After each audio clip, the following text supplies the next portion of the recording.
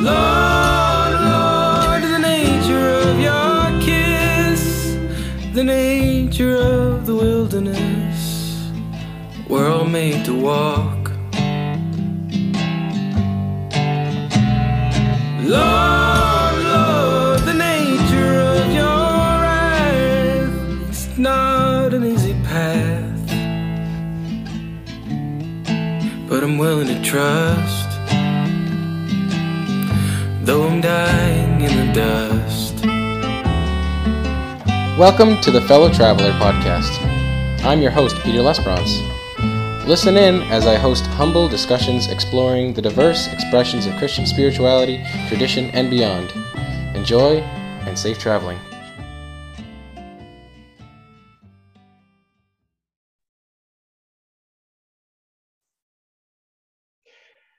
Hello, everybody, and welcome back. Tonight, I have a very special treat. Tonight, a very special person is joining us. His name is Mike Boover, or I like to call him Saint Mike. He is a man of many years, but he's quite the wise man, quite the soft mystic, I'd say. He is one of the co-founders of the Catholic Workers Mustard Seed here in Worcester. And he's got quite the story. And we're going to get into it tonight, and I hope you really enjoy. So thank you so much, Mike, for joining us. I really was looking forward to talking to you, and I'm glad you were available. So anyway, how you doing, Mike? Yeah, well, glad to be here, Peter, and thanks for that intro. Yes, I am an old timer now, so I bring some a number of years. So I've hit my 70s, yeah. But I still try to stay somewhat green, still full of sap, Oh yeah, for sure. That's the ideal anyway. But you kind of can't always push the river. The old age thing is happening a little bit, and but not too badly. So that's okay. Yeah. So glad to be here, Peter. Thanks for the invite. No, absolutely. I think we're gonna get a lot of good stuff out of this conversation for sure. You have a lot to offer us. Years of service to the poor, to the Lord, to the community around you, and there's just so much we can get out of this conversation. So I mean, we'll see where it goes. I'm not really sure exactly where it goes, but I know where we're going to start. And where we always start with these conversations is all about you, your spiritual heritage. Where do you find your roots? What are your earliest experiences of that tradition that you grew up in? And as we go along, you can think about what are some experiences, whether mystical or just like mundane, that you came across that really solidified your faith and kept you going. So that's my point of interest here. So you can share as much or as little as you'd like. Okay. Well, I was born in the early 50s in Whitensville Hospital. And so I grew up in Blackstone Valley, spent my childhood in Linwood, which is a little township, if you want to even call it that. It's sort of a French-Canadian hamlet in some ways, between Northbridge and Uxbridge. So part of it lies in Northbridge and part of it in Uxbridge. And but Linwood was the site of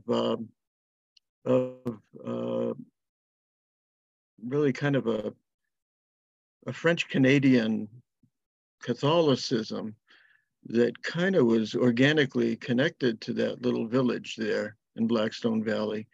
And the church I attended as a young person, and the school I attended was part of a parish called Good Shepherd, in French, Le Bon Pasteur, the Good Shepherd. So I had an image, of course, of Jesus as a shepherd, and there was this beautiful statue there. I remember a very kindly visage of Jesus, very sweet, maybe too sweet sometimes, but carrying a lamb, on his shoulders. And so the image of the Good Shepherd was one that really is dear to my heart. And the Good Shepherd also is very much reminds me of the Sacred Heart. You know, it's love and compassion that keeps drawing itself to need, but also one, as one grows aware of one's neediness, one grows aware of a desire perhaps to meet, you know, that compassion that meets us. So I grew up in this small town, very Roman Catholic, and French Catholicism kind of dominating the scene in some ways. I have a slice of Irish in me, so there's a bit of an Irish Catholic connection too from County Galway. So my earliest spiritual experiences were really about being connected to that little parish church and the spiritual life that was in it. So I became an altar boy when I was sort of like in the first grade. It was very young. But I remember being drawn pretty much to this small little catechism I was given that had an image of God, sort of like you see on a dollar bill of the triangle with the eye and the sun's rays kind of coming through there. And I was drawn to it almost like a piece of metal to a magnet. But a sense of, I think it came through, but in a childhood way, of course, not super mature, was that there was this love thing that was happening. I think maybe it took me a lot longer time to kind of unpack it a little bit, but a sense of being connected to a divine root, if you will, the creator, creation. But culturally, the community that was there in Linwood was very much, you didn't raise a lot of doubts or a lot of questions. You kind of grew up in this kind of faith. And for me, it was outside of my most immediate family, the next circle, around of support and a familial tie. So I identified strongly with the life of faith that was there. It was very sacramental. There was a lot of beautiful ritual. There was incense, holy water. There was singing. The girls would be singing Thomas Aquinas's Tanta Mergo during benediction. So there was a Eucharistic focus, the Mass was at the heart of it. And there was a sense of conformity and maybe kind of a bit of a rote practice of faith in that childhood experience, but there was also something deeply personal that was happening. Hard to explain, but sort of an encounter, the place of mystery. And I think that's where the mystical thing comes in, Peter, is we're open to mystery, capital M, in a certain way. On the other hand, the kind of Catholicism I was taught was, it was pretty black and white. There was not a lot of mystery attached to it. Was you follow these rules and you do this and you do that, and you kind of go through these rites of passage, sacramental, first, confession, first communion, confirmation, all of these kinds of things. And then when I was maybe about, I would say 11, until I was about 14, the Catholic Church had a big ecumenical council in Rome, Vatican II, which really changed the kind of culture that my early childhood was part of. The altar was turned around. We began to have the Mass in English rather than Latin. There was a much more of a sense of being able to get a hold of Scripture, I think. Because of the vernacular, there was the preaching, of course, is always in English usually, but the Latin was actually added to a sense of mystery. And all of the ritual really appealed to all the senses. I think it's the thing about Catholicism, the candles, the light, water, oil, bread, wine. It's really quite an appeal to sense, actually, in a lot of ways. And but there was also a lot that that came into question about that time with Vatican II, about that culture that was kind of very conformist. We began to also sing Protestant hymns. We began to, think about being in relationship to other Christians in a kind of a new way. There was a sense that a guitar could be brought into church and replace kind of this very kind of beautiful, but, very, very centuries How old. radical. Yeah, yeah. And it was a radical thing. Yeah, the folk mass came into purview and into earshot. And of course, for us young people, the Beatles had hit, and the British invasion and the new American rock scene had hit. So for us who are young, someone like myself, I liked the changes. They were very good. I know a lot of older people and other people felt the changes were difficult. So I ended up, maybe because I was so entrenched in the tradition in part, but also my own personal life, my own family of origin. There's so many different kinds of experiences and influences there. But I had a nun in the 8th grade who really encouraged me to think about becoming a priest. Mostly she thought I could write and I could think, and she encouraged my parents to get some magazines for me, Said, he'll need to know about the church. We need Sign magazine. It was this church magazine that the Passionist priests had put out of New York City, but it was a pretty broad, rich, culturally rich Catholic journal. And you should subscribe to that for him. And then U.S. World News and World Report. You need to know what the news. But this harkens back theologically to someone like Karl Barth, in Germany, the confessing community, where he used to say, you have the Bible in one hand and the newspaper in the other. That was a kind of,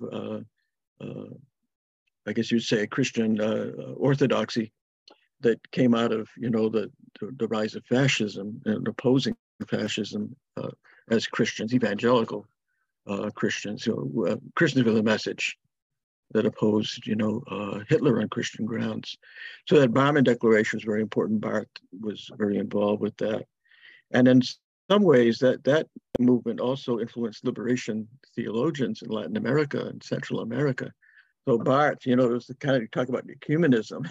It really met there, and you had other Christians who later on when I went to college and got to meet some other theologians who were influential, connected to the Catholic worker. One was William Stringfellow, who had written An Ethic for Christians and Other Aliens in a Strange Land.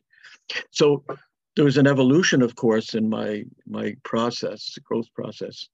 And I think largely my adherence to the faith, it was largely external in a way. You observed kind of the cultural norms and so forth. So I ended up going to a high school seminary, and then it was like being a little monk for 4 years. It was like, being the Dalai Lama or something. You're being prepared for kind of a life. We had almost like a monastic regimen or routine. We'd have early morning prayer in the chapel. We'd have evening prayer, like the monks would do. Prime and Compline. We would do Prime and Compline. We would have a mass in late afternoon. It wasn't mandatory attendance, but it was like a prep school in many ways. But we discussed faith and matters of faith. Where did you go to seminary?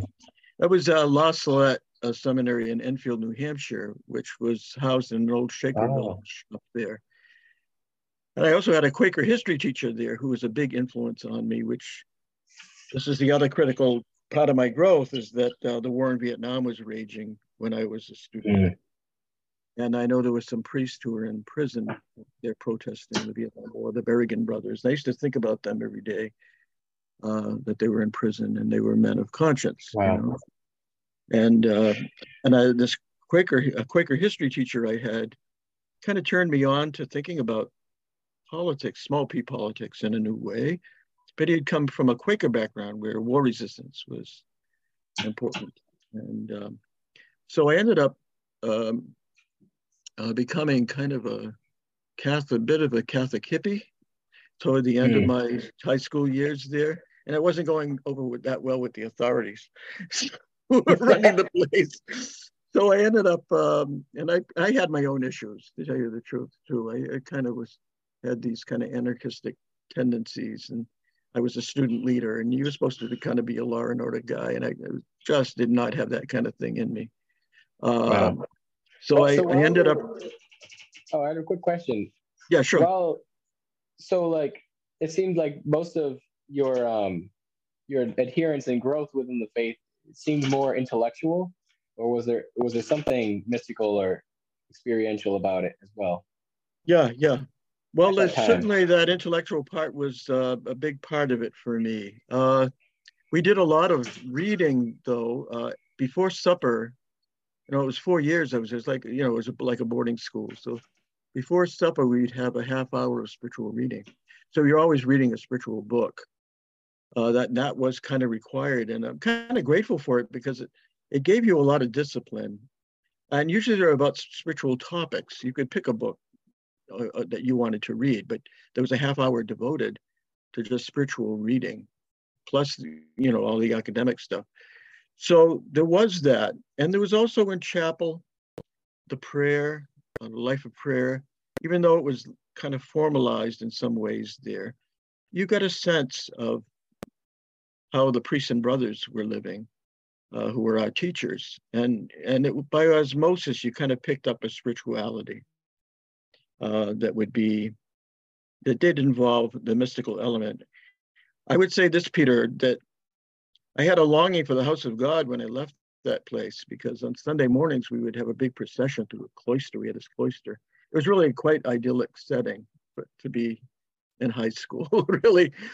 But when you start to get interested in girls and about your junior year or something, it kind of the idyllic part of being a good we had cassocks and crosses, and it was like old timey for the first couple of years, and then we had kind of a revolutionary kind of spirit that ran through the place as the anti-war movement gained more ground, and people, the first Earth Day was held during that time, and so there was this intellectual part, but I would say that on Sunday mornings we would sing in procession to Jesus Christ, our sovereign King, that hymn, as we would process outside and into the chapel, this beautiful marble chapel, also with these kind of very Greek pillars in the front and so forth. So I remember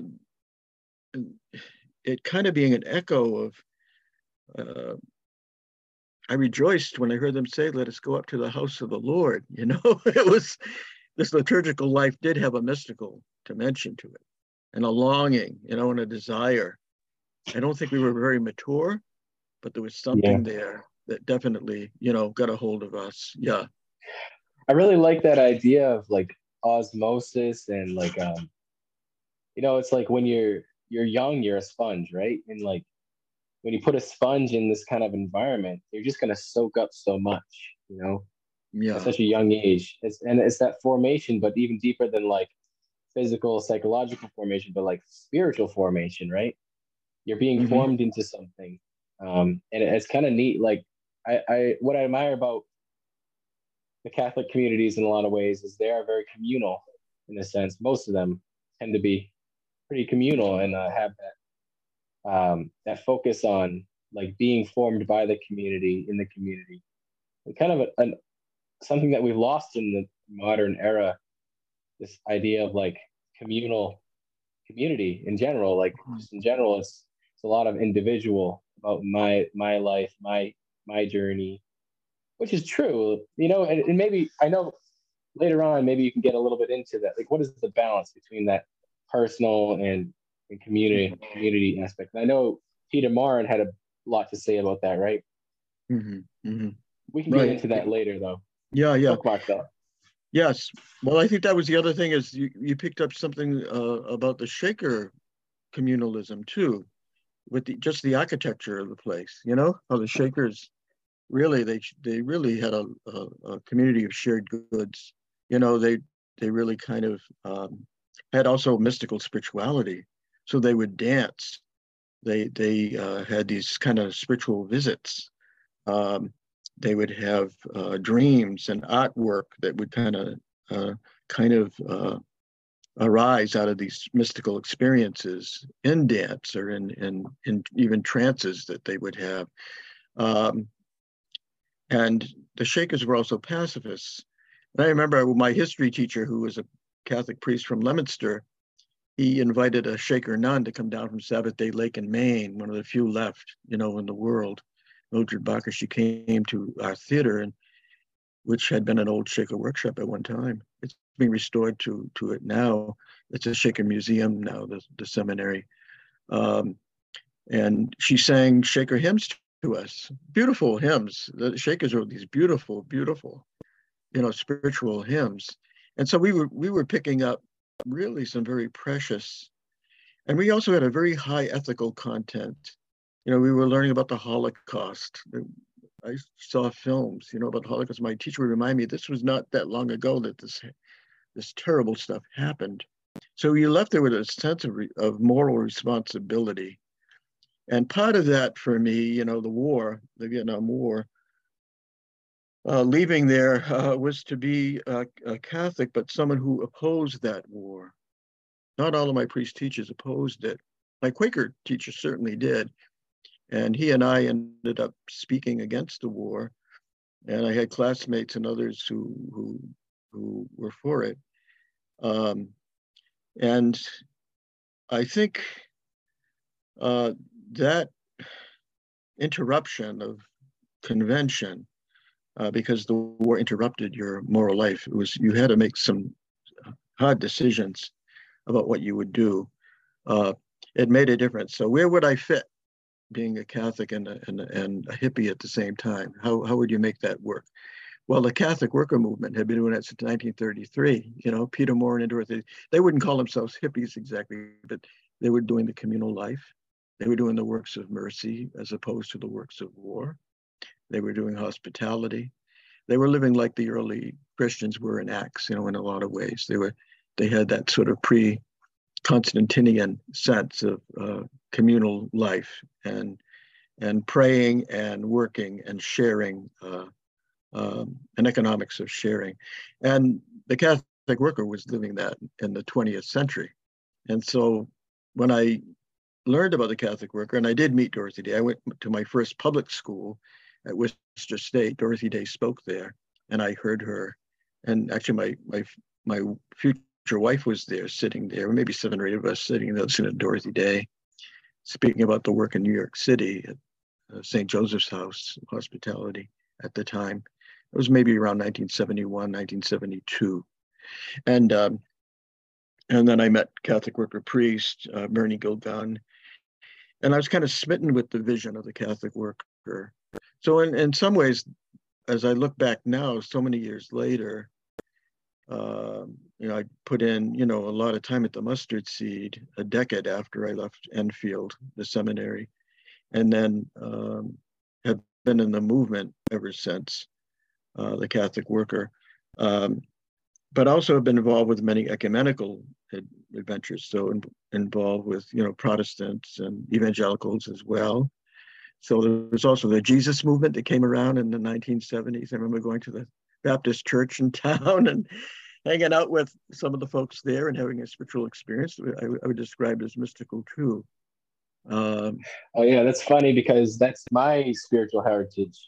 Is you know, my father was, you know, quote unquote saved in the Jesus movement. He grew up Catholic, you know, nominal Catholic, but kind of fell away from the faith as he got older, and then he was in college at UMass Amherst, and this guy named Dan Rigg witnessed to him and kind of explained to him the gospel, and it kind of like stuck in there like mentally. But then he was up in Hampton Beach, and he was listening to this like Christian folk band play, and when he walked out to the beach and just like all of a sudden like just had this overcoming. Oh, he was overwhelmed by this feeling of God's presence and love, and he just never turned back since then. So it's kind of neat. Like that was really like a really powerful time. It was like a revival time.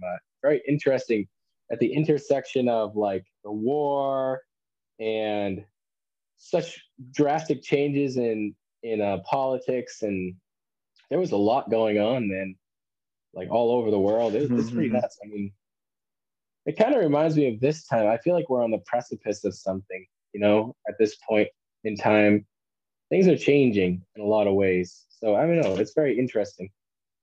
But yeah, as you were saying, actually, why don't you tell us a little bit about? I think you might have shared a little bit about that experience you had at that. Was it like a tent meeting or something at a Baptist church? Well, it was not quite a tent meeting. It was like a regular Baptist church, and the were older guys with it. It was these young people who were kind of in the Jesus movement, but it actually was very conventional Baptist, kind of almost Southern Baptist kind of feeling, and the traditional, receiving Jesus and all, and I think maybe that was important in terms of being receptive, to Jesus and his love. So I say I had a similar experience. But I did know about a young man. There was a young man there by the name of, his last name was Chelsea. And because he was a Baptist Christian and didn't believe in killing others, he ended up becoming a medic and went to Vietnam as a medic, but non-weapon carrying. And he was killed by a shell in Vietnam. It landed on him. But I think of him as someone who, out of that time period, but also maybe out of, again, that peace thread of Christianity, the just biblical sense that we should be treating each other differently than this, that he followed that. And his brother was at that little meeting there and welcomed me as a fellow, like, young Jesus kid, So that was kind of interesting, his brother. But that fellow, the elder Chelsea, he was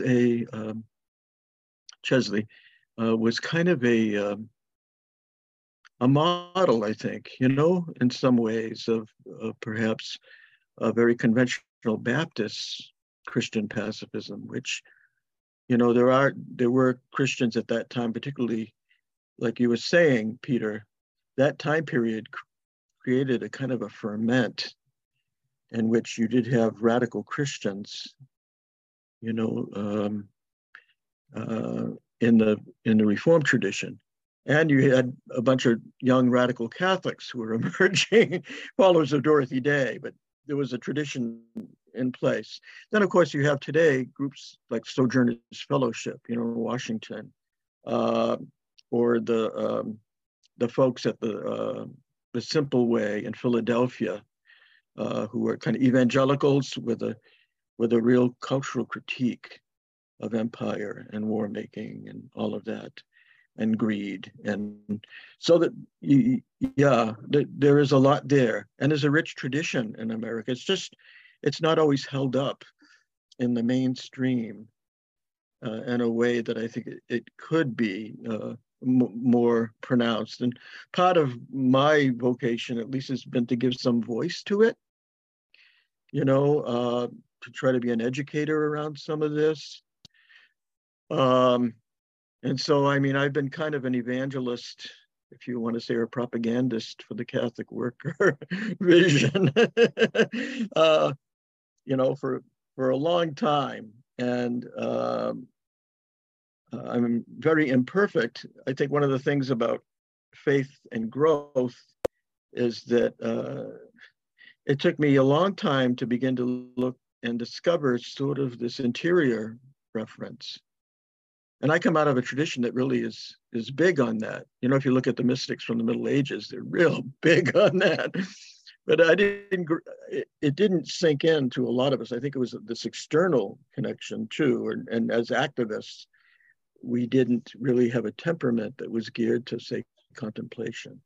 But then when you get turned on to like Thomas Merton's writings or or even Dorothy Day's writings. She's in the ghetto, but she's deeply prayerful. And the Psalms are very important to her. She, along with her instant coffee. You know, she will write about this. Yeah, I was gonna say, it's funny because I grew up in the evangelical, but more specifically Pentecostal and charismatic setting. So, when you were the way you were describing those Quakers in Enfield, it reminded me a lot of what I grew up around. A lot of that seeking the experience of the Holy Spirit, seeking in worship and dancing and art and visions and tongues and all that kind of stuff. It's really interesting, the overlap there. Yeah. Yes. Yeah, maybe I was thinking. Oh no! No, you talk about the movement of the spirit in a felt way, a perceived, a felt way. There is, yes, these charismatic movements in Europe that were very powerful. Like that gave birth to the radical Reformation. That side of it that was pacifist, the Anabaptists, the Mennonites, the Hutterites, also very communal. And I think, in some ways, I do feel connected to those folks, and Tolstoy in Russia, for instance, too, his take on Christianity as a lifestyle, and he was in this cultural community that was, the Russian Orthodox was very ritualistic and very, oh wow, heavy. And he was like proposing, we ought to really be good to the peasants, and make changes and educate the poor. And at the same time, like the Russian Orthodox was also like kind of in bed with the empire, unfortunately. And he had a lot of critique about that, right? He did. He was also influenced by a minister from Hopedale, Massachusetts, our neck of the woods. No way. He writes about this fellow, Aidan Ballou, who was a minister in Hopedale. He founded Hopedale as a utopian Christian socialist community in the 1850s. In Massachusetts? And wow. It's very interesting because if you were interested in that, Tolstoy mentions Aidan Ballou in his book, The Kingdom of God is Within You.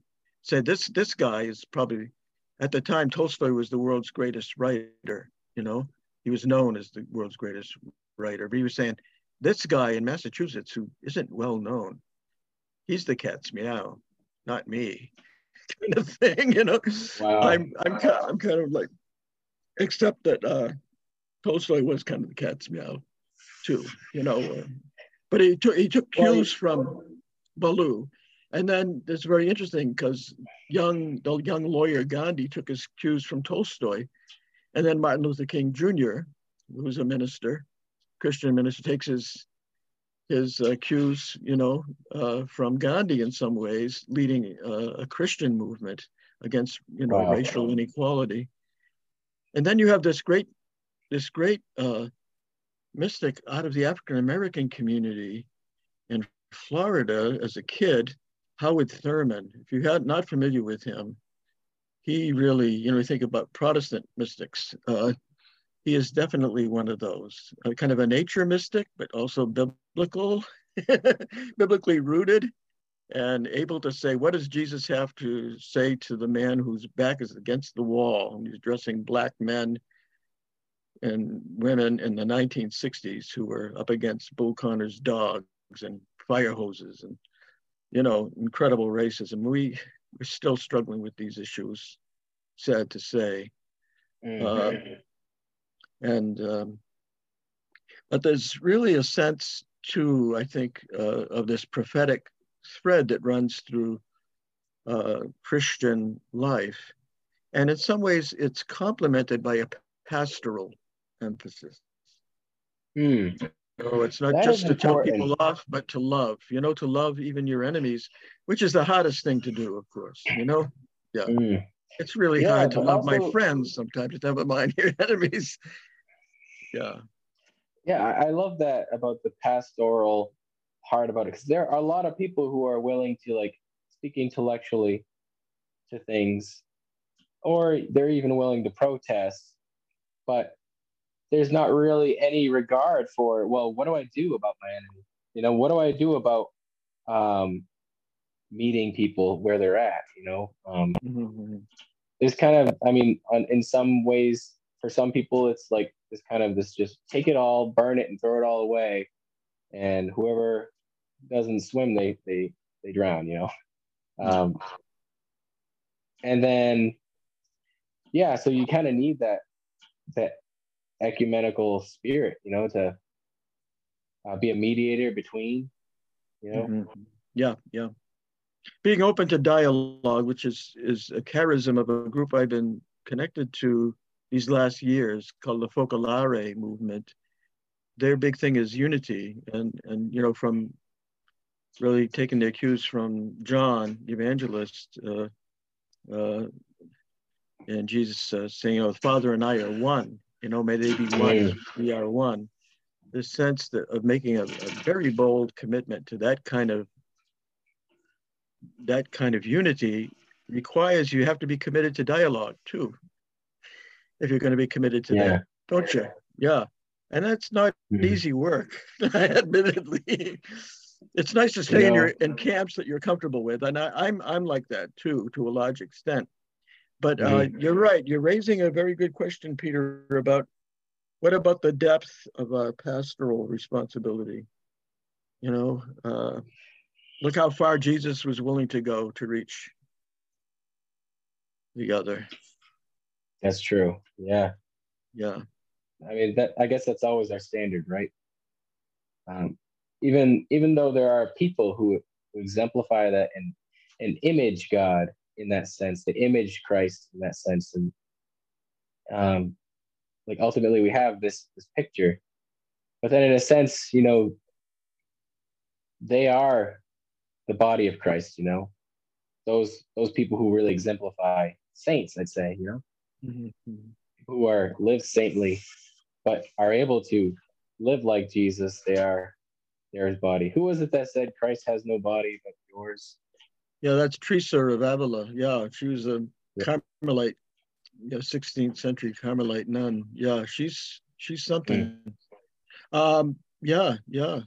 Or you find people like, I think in the tradition that you're coming from, maybe not always the charismatic side of the house, but charismatic in terms of personality. Someone like Yeah. Shane Claiborne, down Oh yeah. in Philadelphia, the kind of work I he's love doing. Shane. Yeah, we're kind of kindred, the Catholic Well, worker and some of those folks too. it's wild because he actually spent years with Mother Teresa in India before she died. Yeah, he had gone to Calcutta. Yeah, yeah, It's insane. yeah. Yeah, I mean, it's crazy because obviously he grew up like evangelical like myself, and then he was just so I don't know, the message of Jesus, it started to mean something different to him in a radical way. And he's like, I don't think we're taking Jesus seriously enough. I don't think we're taking the idea of let your kingdom come, let your will be done on earth as it is in heaven seriously enough, you know? And Mm-hmm.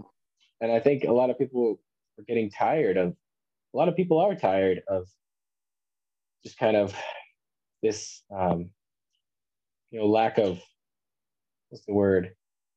I don't know. Sidelining, just being on the Mm-hmm.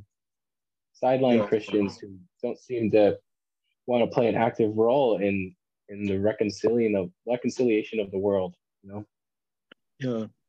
Well, I think there's a kind of a thing that's true for all of us is that we profess one thing and often our behaviors are another. Absolutely. St. Paul was sort of an expert in that, wasn't he? He kind of let us know, I Yeah, don't do what I, should. ought to. Who will deliver me from the body of this death? This is the other thing I think about coming out of a scriptural route and living out of a biblical witness. I think, again, of Bill Stringfellow's sense of that.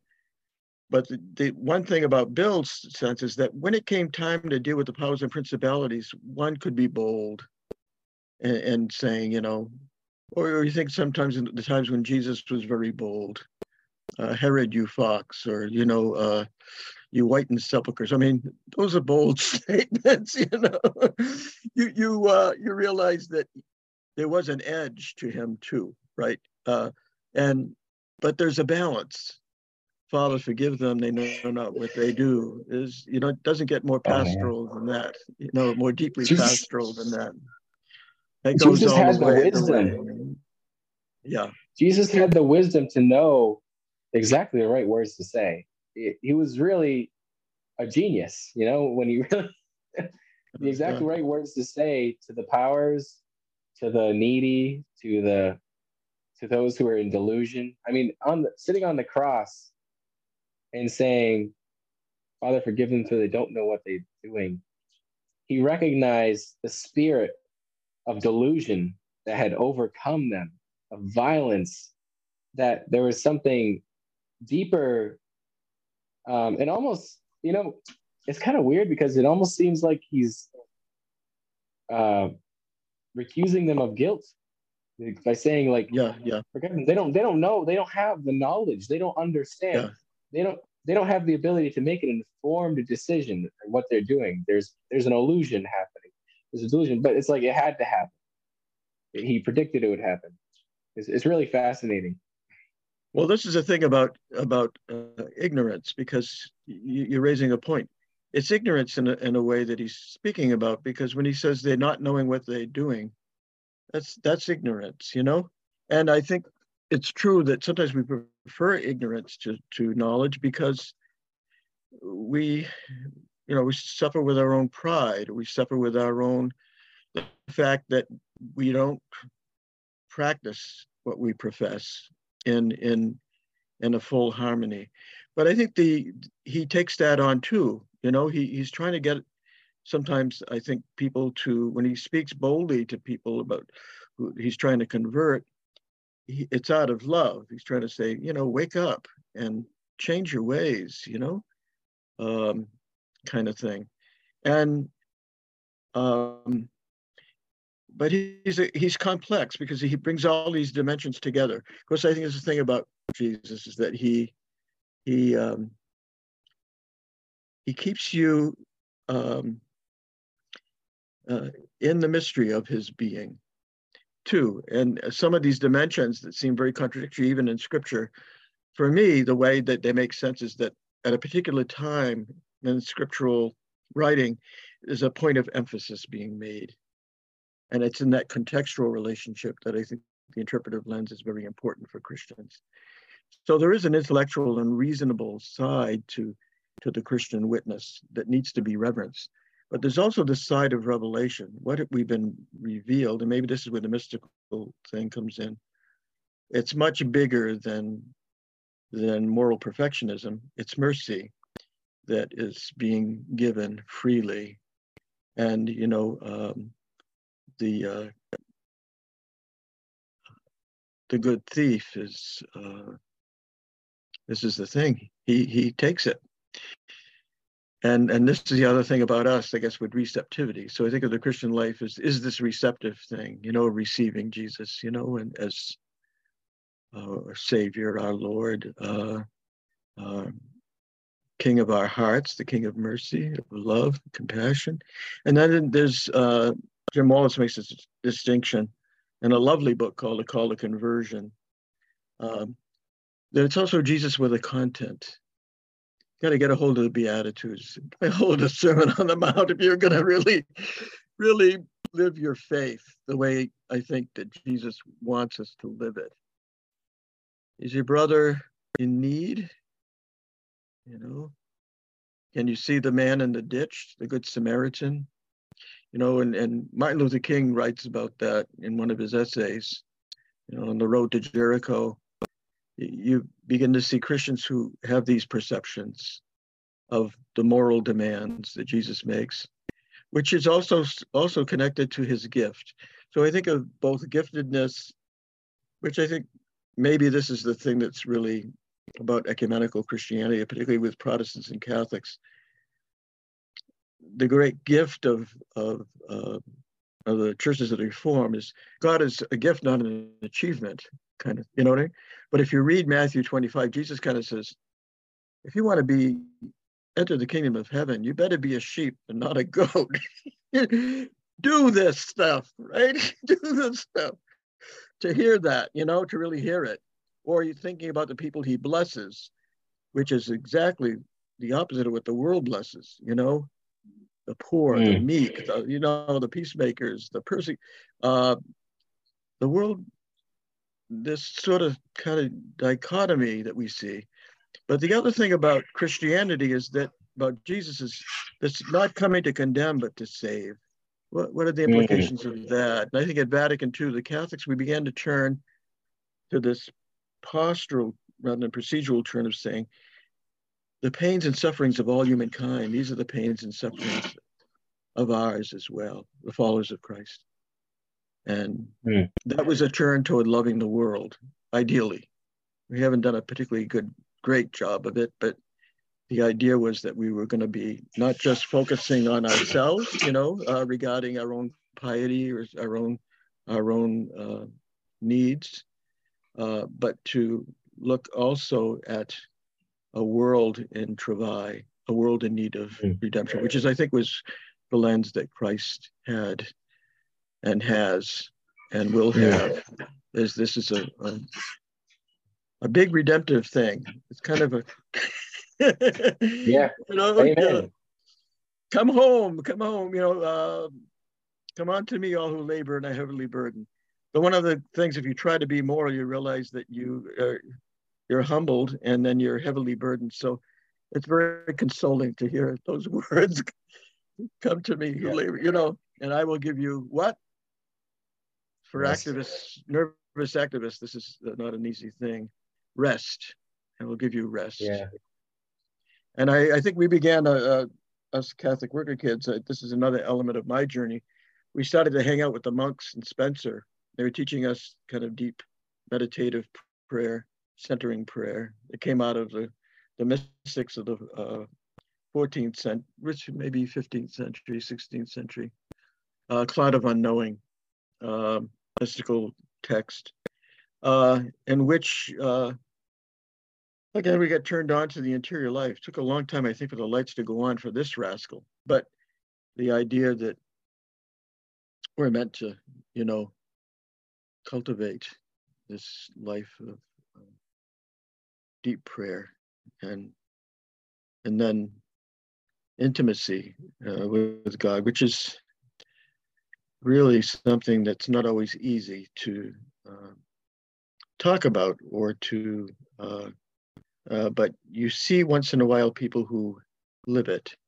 And when you do, it's the osmosis thing again, Peter. That's how I think sometimes religious education happens. It's not like being in Sunday school or catechism class. It's seeing someone who is a Christian living out the faith in life, in their prayer life and in their social life, in their most personal life and in their most public life. And that these elements by grace, they're not contradictory. To be, say, a contemplative in action, as Merton might say, or bringing contemplation and resistance to empire into converse. They're complementary rather contradictory dimensions of Christian life.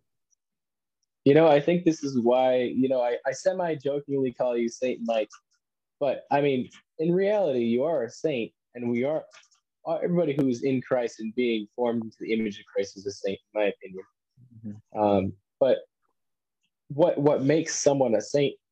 Like, imagine someone being canonized as a saint, but all they did was intellectually wax and wane on abstract concepts and theological concepts and philosophy, but never live it, Yeah. Would they be a saint? Well, I think we have one that was kind of like that. Thomas Aquinas. He was known as the dumb ox, and he wrote these big things. And at the end, he said, compared to the life of faith and love, everything I've written is straw. But he was a big, intellectual.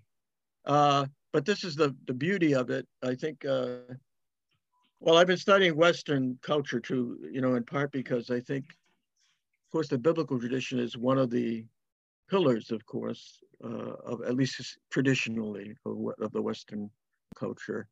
Though one might say today, to what extent are we influenced by, truly by the biblical, um, uh, have biblical influences, and then which represents revelation, and then the Greek philosophers, of course, were dear to the Catholics who picked up reason as a way to approach it. Particularly Aquinas picked up reason as it's very reasonable to be able to be a person of faith.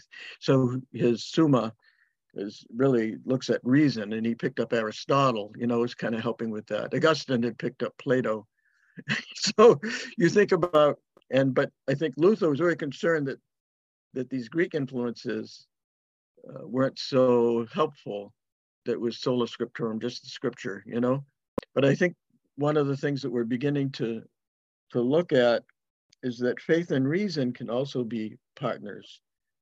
And, John Paul II wrote an encyclical letter. I'm not a super fan about John Paul in terms of his conservatism, but this faith and reason encyclical is really beautiful. He says, these are the kind of the two wings on which the human spirit flies, that we need to be both faithful and reasonable. And that, we shouldn't let faith denigrate into superstition, but neither should the very smart intellectual specialists in philosophy lose sight of a transcendent horizon. They should keep it open. And not get so lost in the minutiae of philosophical discourse, but there was something to be looked at. That's why I like to highlight the experiential, the mystical, not because I feel like it has greater weight or it's something that needs to be. I feel like it's just in general. When you hear discussions, it's often about just abstract ideas, and that's all well and fine, but this is real life. I want to know what real life is about, and ultimately, like, can someone truly be a Christian or a spiritual person without experience? Without actually experiencing. Yeah, I don't think it's possible. I don't think anybody. I think there's both the spirit and the truth. Jesus says there's coming a day where they won't worship on the Temple Mount anymore, but those who will worship me will be in spirit and in truth. In the spirit, although obviously spirit isn't just merely an experience, there is an experience, of the spirit. And I think that's what's so fascinating about it. And I think it's just important to talk about. And me with my charismatic background, I think also with my charismatic background, a lot of the emphasis was on experiencing the Holy Spirit, having some sort of experience with God, speaking in tongues. Yeah. But then the intellectual side of it was lacking in my formation, my discipleship. In fact, there wasn't really much discipleship on my end. So then I was left with a lot of experience. And then as I grew older, I had to fill in the gaps intellectually. So I don't know. It's interesting.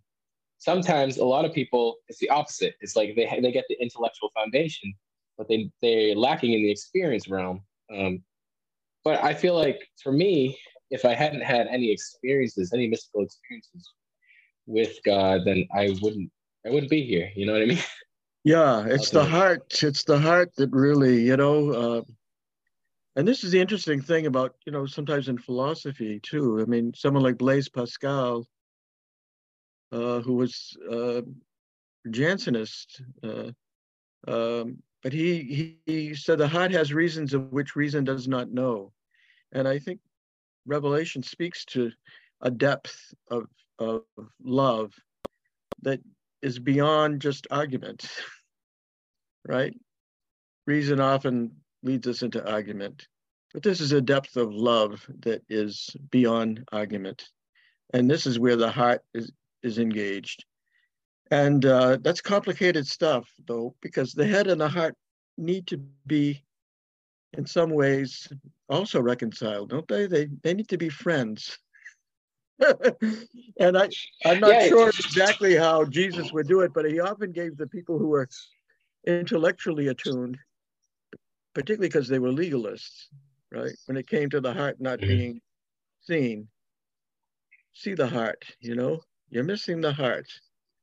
So, Hmm. but the heart is easy to miss. It's hard to love in the sense of, uh, but when you have that experience like you're talking about, it's what sustains faith over a lifetime. If you're just going to be Yep. someone who argues about this or that, or as Yeah. an It's like apologist or something, it doesn't do the it heart gets the kind of good that it needs it to. just gets tiring, you know? It's just Yeah, exhausting and it doesn't really produce much fruit oftentimes. It mostly yeah. just helps those who are already in the camp build bigger walls, oftentimes, you know. Mm-hmm. Yeah. Um, that's why I'm not really interested in apologetics very often. I'm more interested in conversations like where are you at? What is your journey, you know? Yeah, yeah, And then yeah. and then it takes a certain kind of eyes to recognize, oh, you know, you may not know it, but the spirit's working in your life. You know, there's something happening here. You know, you may not know it. You know that in Matthew 25, Lord, when did we serve you? When did we clothe you? When did we feed you? Whenever you did it for the least of these, you did it for me. And I think like part of our job as Christians or, you know, people who are fellow travelers on this spiritual journey is like recognizing, hey, did you know that you are serving Jesus when you feed the homeless? You are when you're teaching in school, you are serving the risen Lord. You're serving his body, you know, and that's like that brings everything into perspective because then there's no longer this dichotomy of the sacred and the mundane. It's the sacred in the mundane, the sacred in the secular, you know. Yes. And I think that's a really important work to do. Is kind of to see those similarities. Just a couple of days ago, I kind of hosted a conversation between a Christian and an atheist, and it was really cool and fruitful. And what my friend Cal, he just had this way. It was this moment, and I talked to him afterwards. There was this moment in the conversation where it almost felt as if Jesus was speaking through him to to my atheist friend, and Mm-hmm. he was like, "Hey, you are already connected. You're not far from God.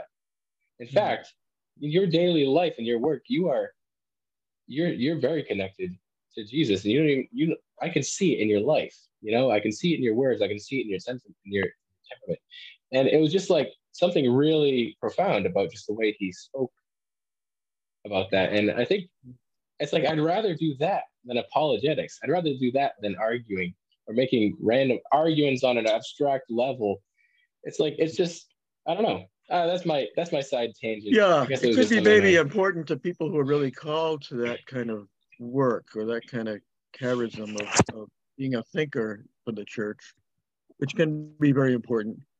Um, but I think, we follow our cues, I think one of the things that's really kind of maybe pulls away from the charismatic thing is, not depending on feelings so much.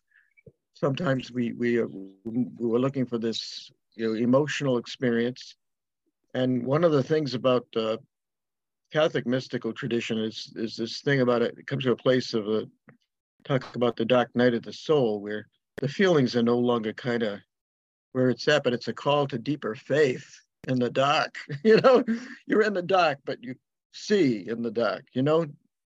But you see only by faith in the dark. You don't see by sight. So this whole thing about also dependence on emotion. But the beautiful thing about emotion is the language of love. And the language of love is what the mystics really are trying to communicate. They try to talk about something that's ineffable, that is, and when you're in love, you really can't communicate exactly intellectually how I love you. You put the poets do the best they can with it. The minstrels and the bards and all that. You do with your guitar when you guys start singing about love. You guys know what this is about. These are arrows pointing in a direction, right? But that the love itself is the deal. It's really beautiful. And one of the people I was drawn to study, and I studied in a Protestant seminary in my later years, uh, were the writings of Bernard of Clairvaux, who was beloved of Catholics and Protestants alike, although his political history is not. He's a rascal when it comes to politics and other things, uh, via Islam in particular.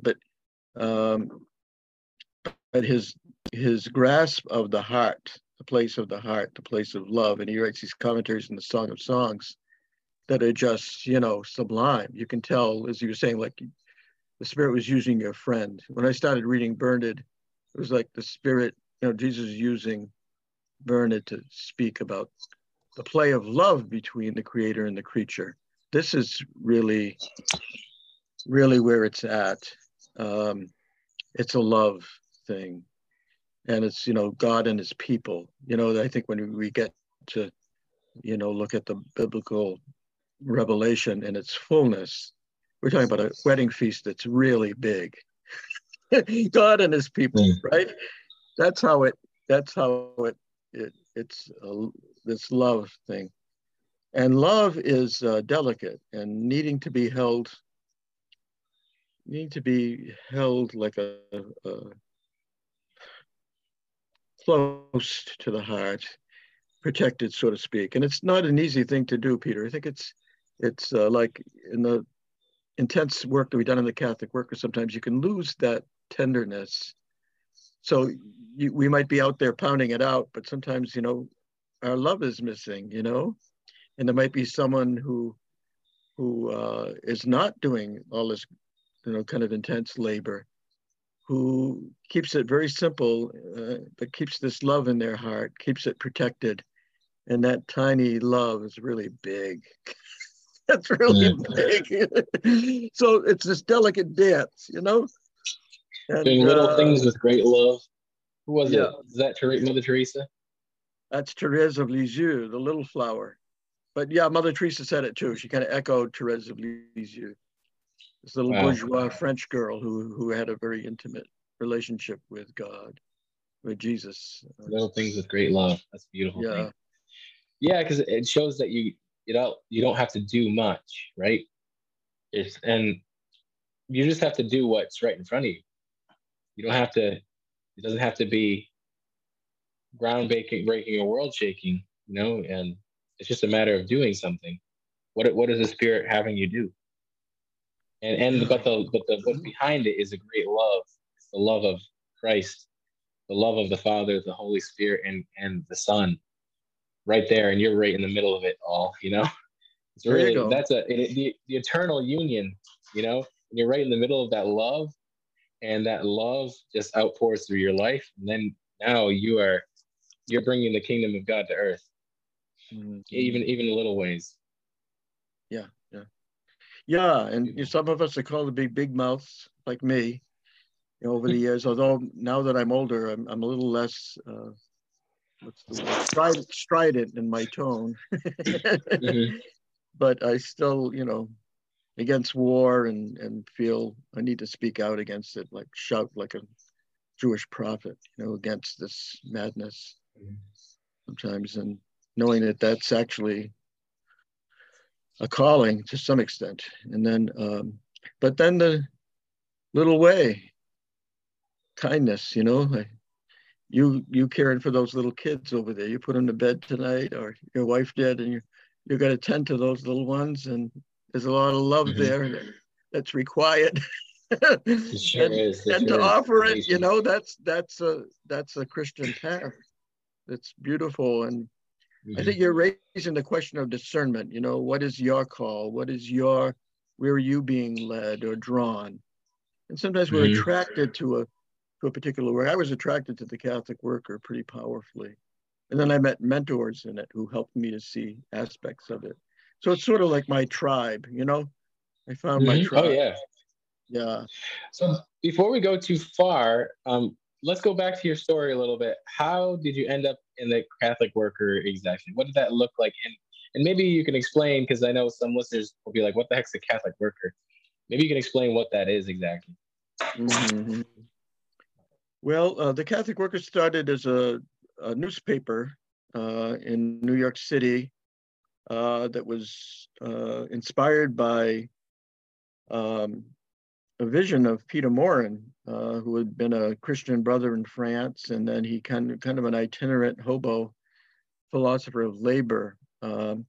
And Dorothy Day, who had been a radical leftist journalist who had a conversion to Catholicism in the late 20s, and who was led to care for the poor and workers, with a sense that her radical background was preparation, I think, for her Christian vocation of staying connected to the poor and workers. So they started this newspaper, and then people said, why don't you practice what you preach? And what did they preach? They preached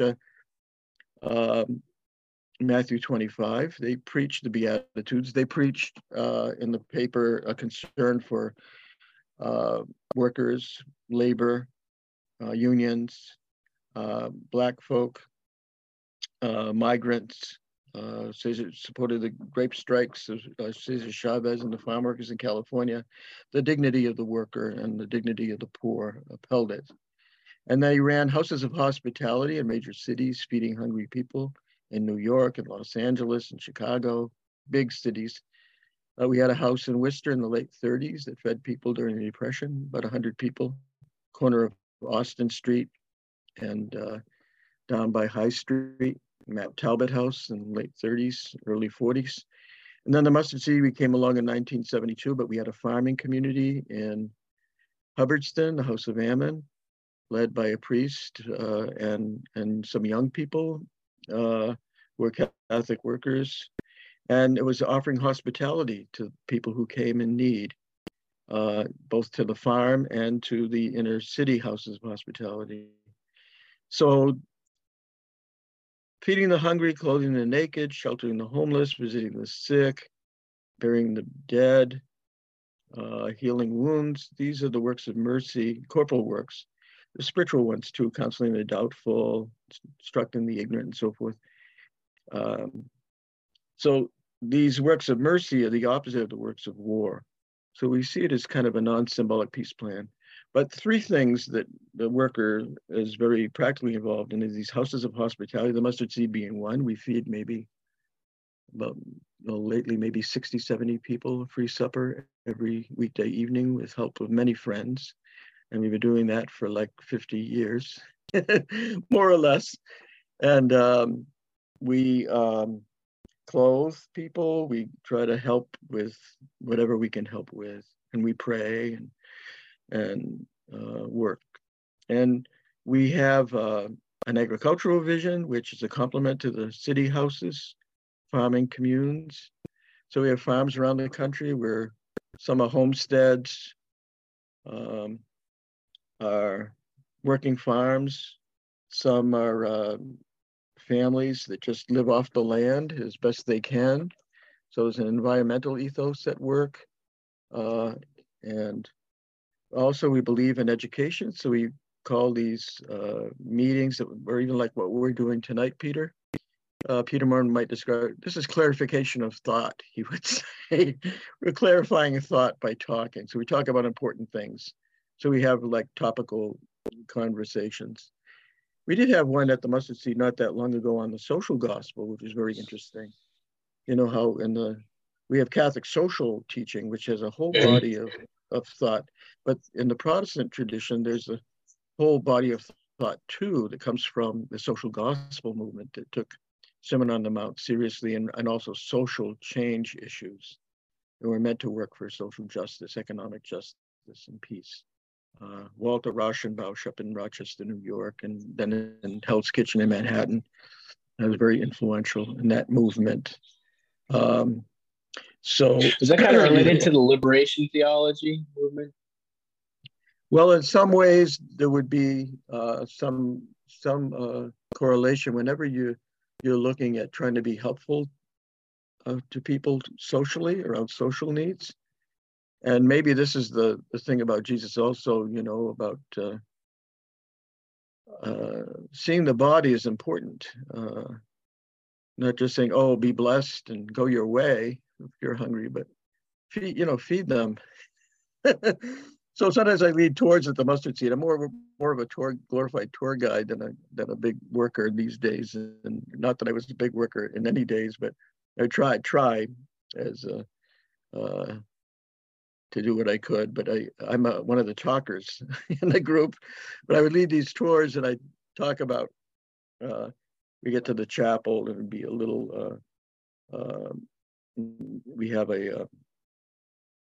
some artwork there. One is the loaves and fishes, is an ancient mosaic that was brought from Israel. It was a replica of the ancient one of the loaves and fishes. But thinking of that scene at dusk, where there's a huge crowd and they're hungry, and Jesus says to his apostles, "Feed them." And they're like miffed, like, "Jesus, you got to be kidding us. Even if we had a lot of do-re-mi, we couldn't feed this many people." And one of them, maybe you'll know, maybe it's Philip. I don't know. One of the gangs says, "Well, there's a little boy here, and he has a couple of loaves of bread and a few fish." And they're kind of cynical, some of them. "Well, what good is that for so many?" But the little boy gives everything he has to Jesus, who multiplies it, and everyone is fed. And there's 12 baskets left over. So usually I'm leaving that tour before the meal for newcomers who come and visit and help out with the meal. So let's see if there's maybe 12 plates at the end of the meal tonight, that are left over. Sometimes there are, sometimes we're making peanut butter and jelly sandwiches because there's more people coming to the door. But that miracle of loaves and fishes, it kind of comes alive for us there. And I would encourage, if any of your hearers would like to come by, to come by and see or be part of the serving of a meal and see how I think people's faith has been encouraged by an invitation to be an athletic Christian, at least in part, to do things that Jesus asks us to do. And to have faith too, of course, but to do faith that does. I think that would be the ideal. Or doing that is faith also without guided works. by faith. Faith without works is dead, right? Yeah. Well, I think one of the things that sometimes is hard is that those of us who've done a lot of works, it's easy to invest in a bit of pride around it, And I think, no, if you really try to do it, you get humbled very quickly. And you realize that, that doing these works leads you to a deeper faith, because you realize how impossible it is to do without assistance, without divine assistance. It really is a work of God. But I think for me, there were a lot of ego needs, I think, that went into my, being drawn to where I was drawn. But I think even God uses those things sometimes to bring us to a place, that God uses unlikely people to do things that need to be done. That seems to be a running theme in these discussions that I have, is that oftentimes it's like people get themselves in a mess, or they the way they approach God is really in a prideful or sinful way, or like they just want to get something out of God, or they're just trying to stroke their ego. But the beauty of God is he's like playing 4D chess over our mishaps, and he's utilizing the bad for the good, and in it also forming us into his image. Yes, and that's very consoling to know that, Yeah, it helps. But I think that is the process of discipleship, is like Peter, who was very impulsive and so forth, and not self-dependent in some ways, always wanting to do the right thing, but always jumping in the water and doing things he wasn't really ready to do all the time, and then being fully humbled in his betrayals, but then being welcomed back. It was, I think, through failure that we as Christians are formed to become disciples that are approved by him. This is a complicated matter in a way, but in some ways it's simple enough. And we learn in the School of Hard Knocks, I think, Peter, a little bit more, but it's hard, that we all prefer. No, I don't want to have to go to that school. That's no fun. Yeah, God Sometimes is. the prideful side of me is like, yeah, I can take the School of Hard Knocks, but then when I'm there, I'm like, get me out of here.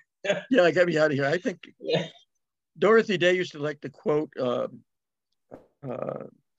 some words on the lips of Father Zosima, who Dostoevsky wrote about in his book, The Brothers Karamazov, and who says, love in reality is a harsh and dreadful thing compared to love in dreams. And Dorothy loved that because she knew it, like by experience, that this was the case. And a lot of young people in the Catholic Worker, including myself, who were drawn to the Catholic Worker, I think we really like the love and dreams part better, really. But we were learning from Dorothy that, if you have the dream of love, you will meet the harsh and dreadful one too. But also you won't be disappointed, I don't think anybody exemplified that more than Jesus, right? Like, the ultimate expression of love was him dying on a cross, Mm-hmm. and that was not something. I mean, he appeared to not even want to do it, when he was Yeah. saying, Father, let this cup Yeah, I pass. think he had a preference for not having, a very human preference, and I think most of us do too. Um, yeah, it's the cross is when I think about it for myself in the best possible light, a healthy light. It's simply the life of unselfishness versus the life of just self-interest. The way of the cross is not the way of the sword, which often is in the service of self-interest. So this is where the pacifism comes in,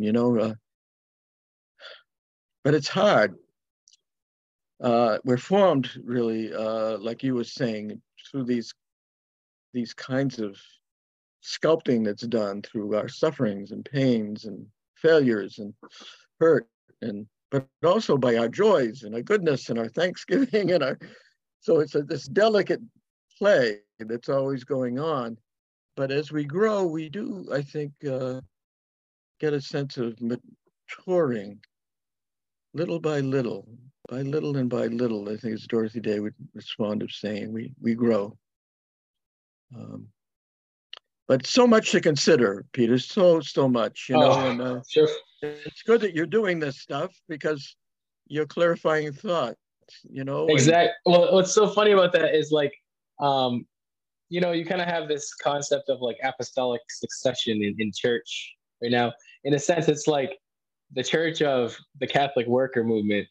You're continuing. You're passing down this liturgy of the clarification of thought from Peter Morin down, and you're another priest in the line of the Catholic worker work in this kind oh, of semi heterodox analogy, as in like the Catholic worker movement is like this little church, yeah. and Well, you're following the tradition.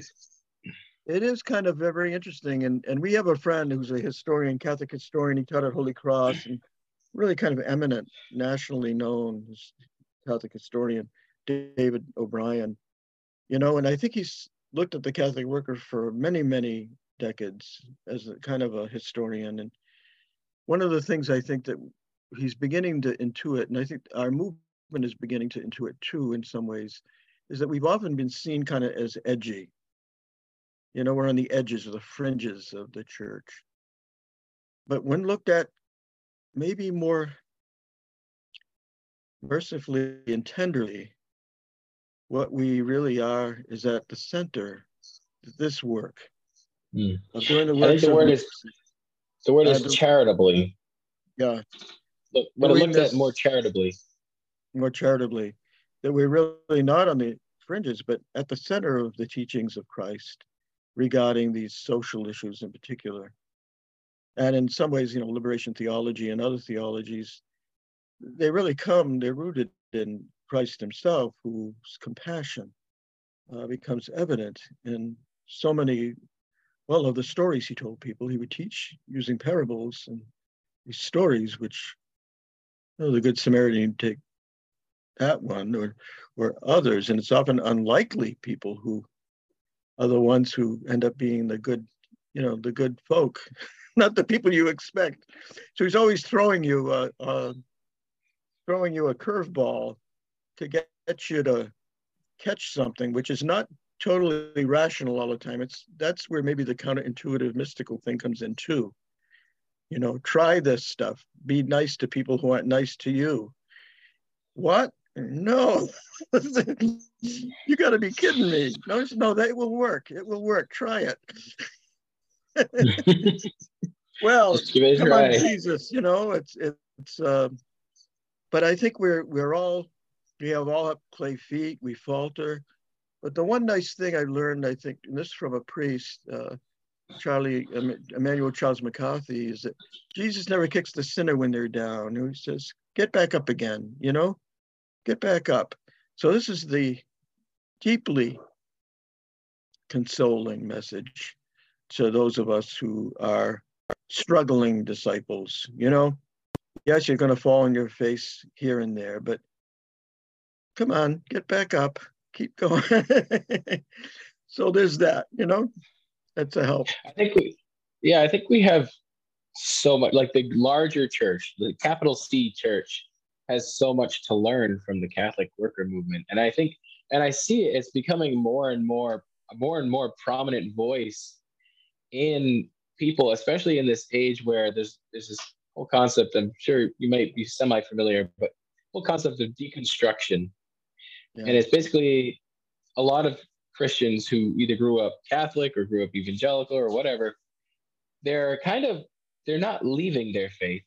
They're deconstructing their faith and reconstructing it and reimagining it. And in a lot of ways, it's healthy. In some ways, it's deconversion, which is sad. You know, it's sad to see that happen because I don't think it's often because they've made like a fully informed choice to leave. I think it's due to trauma and due to real problems that they've experienced in the church, which is true. But I mean, the conversation around the Catholic worker movement and Dorothy Day and Peter Morin, they're becoming more and more prominent figures, and people are digging into them as a resource and a wellspring of like this kind of hopeful look at the world in a sense that you know, we have the power to do it, and it's not just Christians, but it's also this spirit of ecumenism. You know, in conversation, I know like you got Eamon Hennessy who's in conversation with Mormons, and you've got Dan Berrigan who's in conversation with Buddhists like Thich Nhat Hanh, and you have all sorts of kind of overlap spiritually, which I think is really healthy and important to have. But I mean, we could speak more about that later. I'd like to really get back to your story of like, how did you start the Catholic worker in Worcester, particularly? Well, when I left the seminary, I left as a determined Catholic conscience objector against the war in Vietnam. So I was a resistor, but a legal resistor. And I went to my draft board in Whitensville with a file that a fellow Mike Moran helped me put together from the Ecumenical Council. They had a draft counseling program then. Annabelle Wolfson also was very involved. There were some really good people helping young men kind of make conscientious decisions. But I went to a draft board in Whitensville with my file, and the woman, the clerk there, she said, you know, we have Dutch boys in town. They come from a traditional peace church, the Dutch Reform. She says, but I'm Catholic, and I never heard of anything like this, you know, a Catholic laying claim to being a CO. And I said, well, I guess I'll be the first, but Catholic workers had been COs in the past. And so there was a tradition.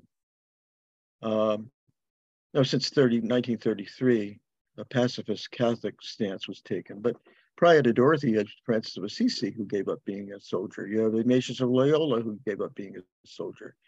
Who founded the Jesuits. You had all of these guys who put down the sword to pick up the cross. And so, you know, that's an ongoing conversion motif for me. dealing with my own anger and pain and suffering and hostility. Can I pick up a cross? Meaning be gentle and caring and forgiving and all of that. It's hard, but with grace, hardness can be dealt with. And this is where I guess I really find myself in line with Protestant folk, perhaps even Calvinist folk who realize you really need grace. It's not us. It's like you say, it's the gift. It's not the our own struggle. But it's, as Catholics, though, we also have a gift that we put an emphasis on works, on doing the works that Jesus asked us to do, and not seeing that as peripheral to the redemptive scene, but as part and parcel of it. That's where I think where we land in the center sometimes is around that with the works of mercy and the Beatitudes. But we all have different gifts, but the same body. So maybe this is the other image of the mystical body of Christ, which is at the basis of all Catholic social teaching, but it's also the basis of the social gospel too. It's meeting the needs, genuine needs of people. So the needs that come up was a young fellow, Theo, who came from St. Louis. He gave a talk at the Mustard Seed before the big gathering we had at Holy Cross, and he said, "See, something needs to be done, and it resonates with you. Do it." He was saying, that was the message, and I'm like, yes, that's it. And he spent 10 years at the LA Catholic Worker, where they were feeding like 800 folks in Skid Row. I remember working on that line back in the 80s. I was there, open to 2 hours just serving the folks who were waiting in this long line, Skid Row in LA. And there's a group of young Catholics who are picking up the torch there, that community. They're over 50 years old too. And so the other thing is young people, we're reaching out to young people to say, come and see, and does this resonate with you? And there's a few, of course, some in that little group that you and I have been a part of. Our dear friend Boris, of course, has been a faithful. I'm going to be talking to Boris pretty soon, and I'd love to hear his story. And what's so neat about it is, like, his story overlaps with my story, overlaps with your story, overlaps with Brian, and we'll get into that, but really neat. Well, I would say to answer your question more fully, and I'll try to do it briefly, it was the anti-war Catholicism that led us to the Catholic Worker. It was more than just saying no to war, but saying yes to the works of life. So actually doing the positive side of it, feeding the hungry, doing the things that we should be doing, not just protesting the things that we were against. Although that was important too. Phil Berrigan used to tell me that. It's just, you need to say no to the things that need to be said no to. That's very important too, or maybe even more important on occasion. He said, your lines will get longer if you don't deal with the military industrial complex, dealing with poverty in this country. And he had an analysis, a radical analysis there. It was very precious. So yeah, there's mercy, there's justice, there's all of that. But we came to also say yes to life, which Dorothy had been doing in the early 70s, not just no to the war. So we ended up doing a traditional Catholic Worker thing as a storefront first in 72. We started a house in 74. I was living there for the first 10 years. I write about it in my little book here, The 50 Years. And if you have hearers really interested in this little book, they can, I'm buggable. I got them at the Mustard Seed. Come by 93 Piedmont Street, and then a Wednesday evening, I'm usually there for supper. Be glad to share. Yeah, if anybody's interested in Mike's book, I can. I know I have a lot of listeners that are kind of all over the country, scattered about, and if you're interested, you can send me a message. I can maybe mail it to you or something. Yeah. Or even, I don't know if you have any digital copies too. That's a possibility. Yeah, I've been sending out some paper copies around the country of late, so they can get out. They can get out. And then I've got the other book too, 15 Days of Prayer with Dorothy Day. and Jerry's book, Saints and Rascals. So we have now 3 books connected to the mustard seed. And our story is told there. But our involvement was really triggered in part by that historical moment of that war, the terrible war in Vietnam, and whether we would either become soldiers or not. So it was a choice to be, different kind of soldiery, I suppose, like Ignatius picked up, and then the house, we had a fire after 10 years. The house was rebuilt. There was a former nun who led the house for many decades, actually about 3 decades, Donna Demiziano. And then the old timers, a lot of us went back when we needed to go back. It seemed the right time, and the circumstances was such that we went back, and we've been forming a more cohesive community with younger people, some of us old timers, and they with us. And so the community has kind of been booming, and the work has been going, and the irony, I suppose, is that sometimes people are looking to us for answers. We were the edgy people. And now we're people looking at us as maybe at the center, excuse me, a bit, yeah. Humbling, it's a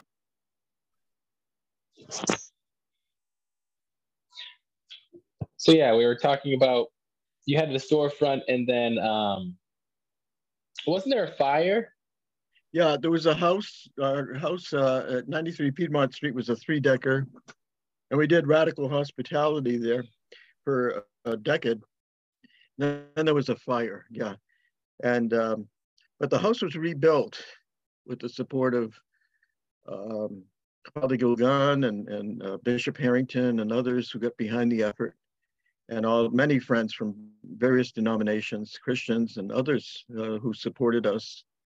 And a state-of-the-art soup kitchen was built along with a chapel, and so we have a very functional and sturdy building there now, and so we've been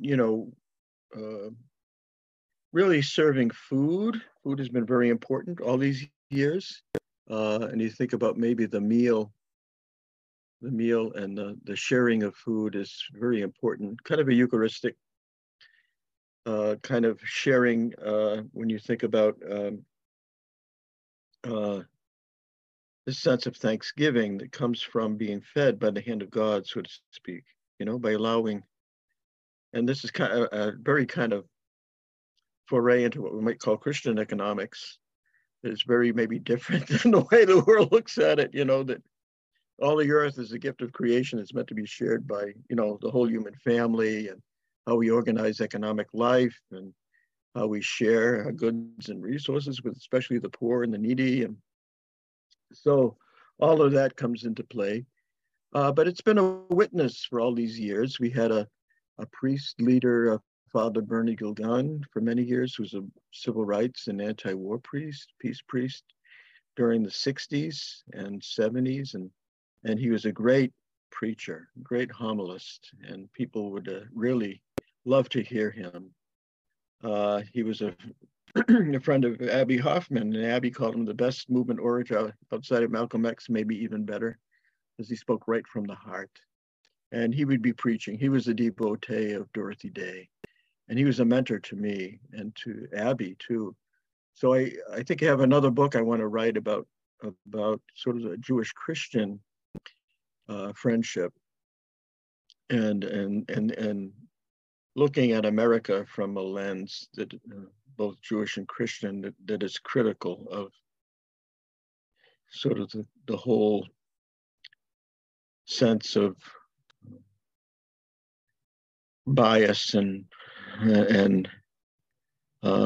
economic disruption based on color, or all of that the civil rights movement brought up, and implications of that now, and also how economics plays into it, and spirit. So we went through a lot of work through the decades devoted to relieving hunger in Worcester, and then clothing people. And then now we have also, there's a medical clinic there. We're trying to deal with a drug situation that would become very, very difficult and painful, but thought the medical model was the best model to model to follow in that regard. So there's a doctor who does some work there on a weekly basis, and we pray. We gather for prayer, and there has been an evolution in that so many different kinds of folks now are helping us, which has opened up not only to Christian ecumenism, but interfaith and involvement with civic groups who just want have humanitarian kind of motives for feeding and caring for other people, and all of it, coming together. So we've had Muslim families and Jewish youth. We've had a Hindu group that comes and does kind of an Indian meal. We've had when they do this meal in honor of their guru in India. So you have all these spiritual folks, and then folks who are just plain old want to be nice, or maybe they have political motivation, small p politics, to do this work. And so it's a shared labor, in some ways. But we retain kind of our Catholic worker sensibility. And that's something that I think the movement, when it began in the 30s, the Catholic Church was very different than what it is now. We're also dealing with all the crises in our own community, Catholic community, and kind of a lot of having to cope with very, very serious problems that we have internally, but also being a witness to the fact that this particular Catholic worker lifestyle, it's almost 90 years old now. And it's like there is a tradition, a 90-year-old tradition now to lean on, and a history and a record. And we had this gathering at Holy Cross, brought about maybe 175 to 200 people from around the country, and one from Europe, one of the houses in Holland came. And so it was very rich and very, very good sharing among intergenerational sharing as well. And a great talent show. A lot of people can sing and play instruments and tell jokes, and a lot of good fun stuff. So it's important to have some fun too. Yeah. I thought it was really neat, the whole national event that you guys had. You hosted the International Catholic Worker Movement here in Worcester just a month ago, right? Yeah, in October. That was really upon cool. the occasion of the mustard seed turning 50 years old. And people came from, the various houses around and farms around the country. And there were workshops on farming and workshops on works of mercy and on peacemaking. And so it was a really great time. And there was a liturgy at the end. There was some prayer and reflection. All in all, it was great to bring this group together from these various houses to kind of cheer each other on and cheer each other up kind of thing. Mm-hmm. And so, yeah, it was wonderful. It was wonderful. And there may be about a dozen or so Holy Cross grads who are Catholic workers around the country. So we brought a lot of them, kind of brought them back to speak about how they, like you're asking me about how I got into the Catholic work, or asking these Holy Cross folks how they got into it. And mm-hmm. A lot of them from all different places around the country, city houses and farms, and how the Jesuit education influenced them really. So increasingly I've been drawn to also look at the witness of Ignatius of Loyola, which I think has been kind of interesting, because he really deals with a lot of things we were talking about, Peter, like discernment, prayer, personal prayer. He had these exercises, of course, that he did with his friends, and then it spread. And He founded the Society of Jesus. And when I think about maybe the work, the ecumenical work, we're interested in a Society of Jesus, aren't we? On a big scale, you know, that the society that is influenced by Jesus, would lead by example, and invite people into you know, as an invitation into conversion. And I think the You know, other thing that's can I ask you a question kind of related to that? mhm, There's a lot of, and I asked this because I was kind of having conversations with someone recently, and there's a lot of discussion these days about this concept of nationalism, and specifically Christian nationalism. And but mhm. you know, generally that type of Christianity is specifically in, or what's the word I'm looking for? Um, specifically, yeah, I guess specifically or exclusively a right wing kind of Christianity politic, you know, Yeah. and I guess like, do you think there's any room to be a Christ follower and a nationalist? Well, like this is I guess it's complicated. it's complicated, but I think one of the things that we struggle with the Catholic worker is if you really take up that biblical lens, sort of the way that Barth kind of picked it up in Germany, and you put that critical lens on American nationalism, you want to step away from that stuff, that right wing stuff. That's not no, that's not good. And I think this is something that Stringfellow addressed in his wonderful book there, An Ethic of Christians and Other Aliens in a Strange Land. I'm not sure, I don't think it's in print anymore, but uh, it's a book that speaks to America as Babylon, but all countries that are about empire as being uh, needful of resistance, Christian resistance. So when I think about also Germany, and I had cause to think about it today, and the kind of anti-Semitism, the kind of white national, supremacy of stuff that's going on, and some people claiming, using the Christian gospel as justification for this. There's nowhere in the Christian gospel, I think, where you can find really justification for this.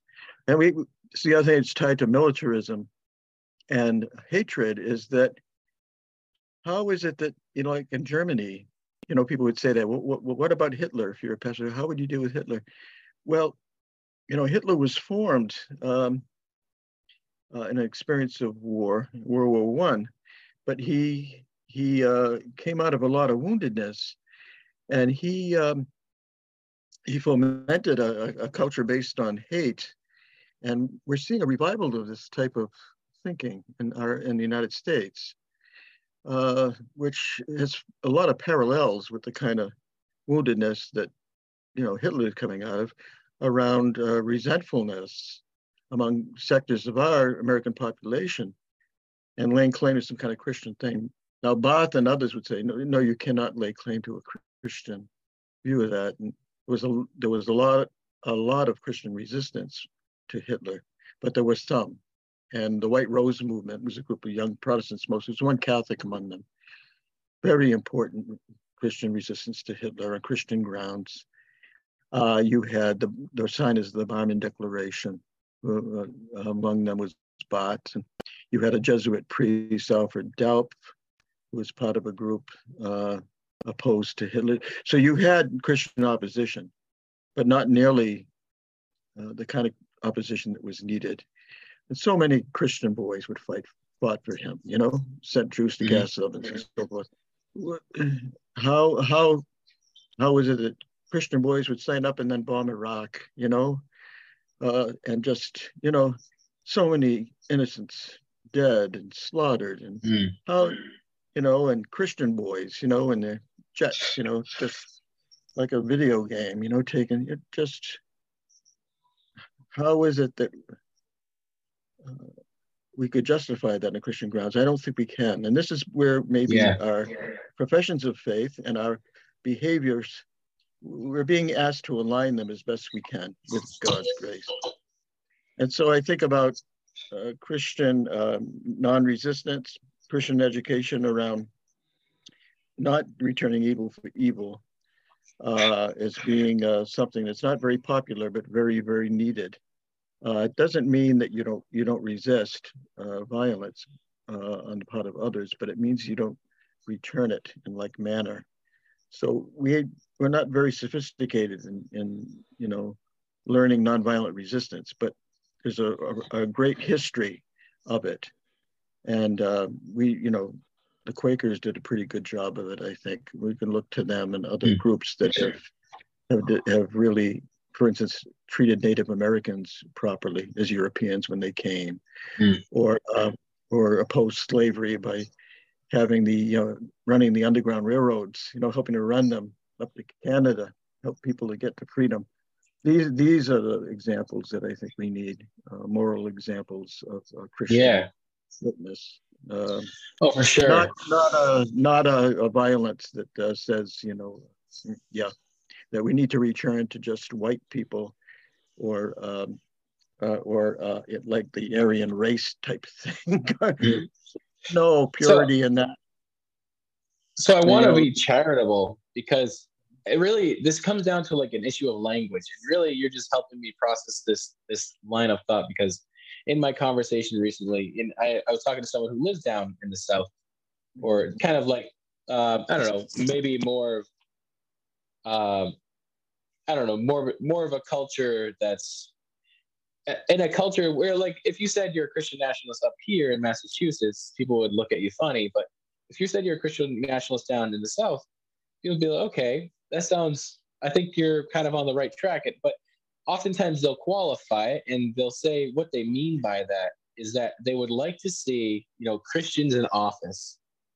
They would like to see, what it means is they'd like to see America be a Christian nation with Christian ethics and morals.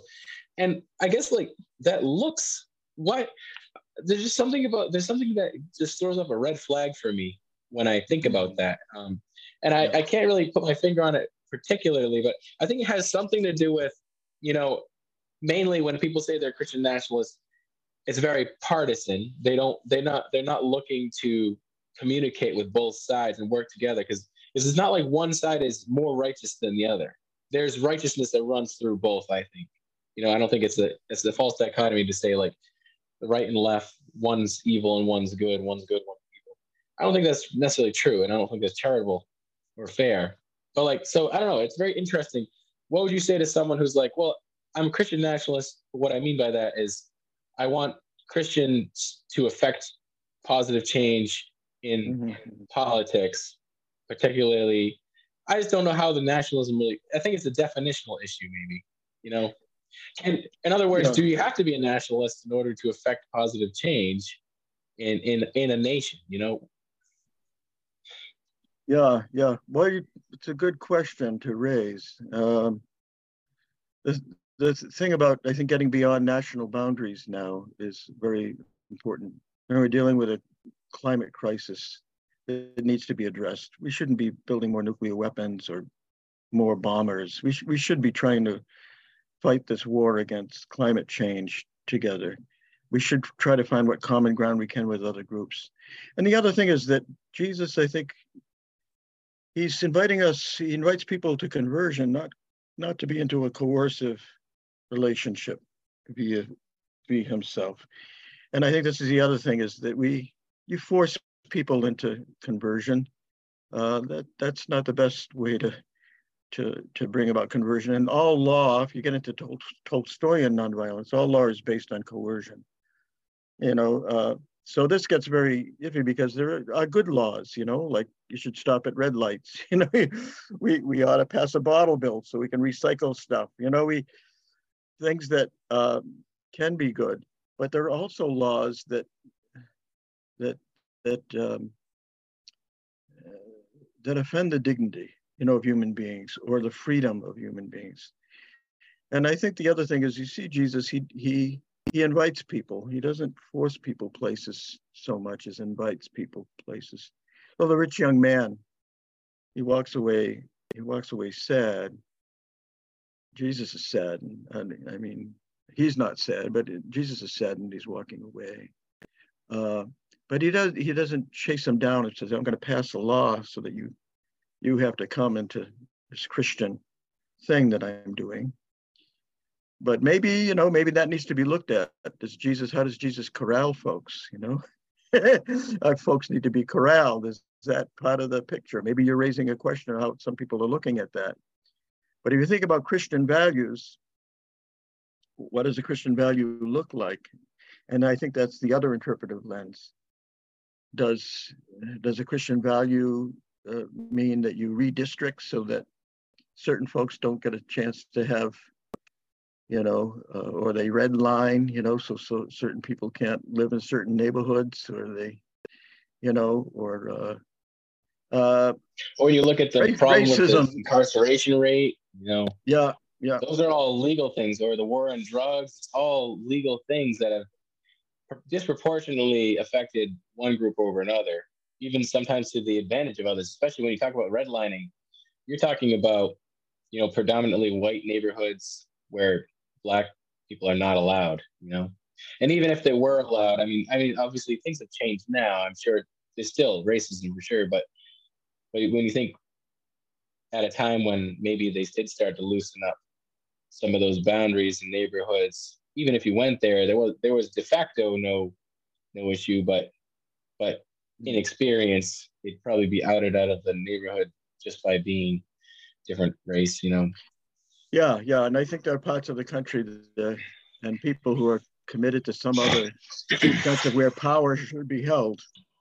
There's white people should be holding the power, and white Christians, so-called Christians. But I'm not so-called. I think it's more sometimes a so-called is I think something to look at, because what did Christ really teach? Did he teach you should injure someone because their skin color is different? Or you should give them a non-preferential treatment? No, he said to give the poor preferential treatment, those who are hurt preferential treatment, not to discard them or put them on the dung heap of you are a disposable part of our community because you are not this, you are not that. So there's all of that to be worked through, I think, Peter, and it's a lot. I agree. It is. And it's hurtful to even be engaged in the thing, throwing the thing around a lot, because that, again, I think there's a thing around ignorance, but I don't know, you think of maybe the what happened with lynching in the South.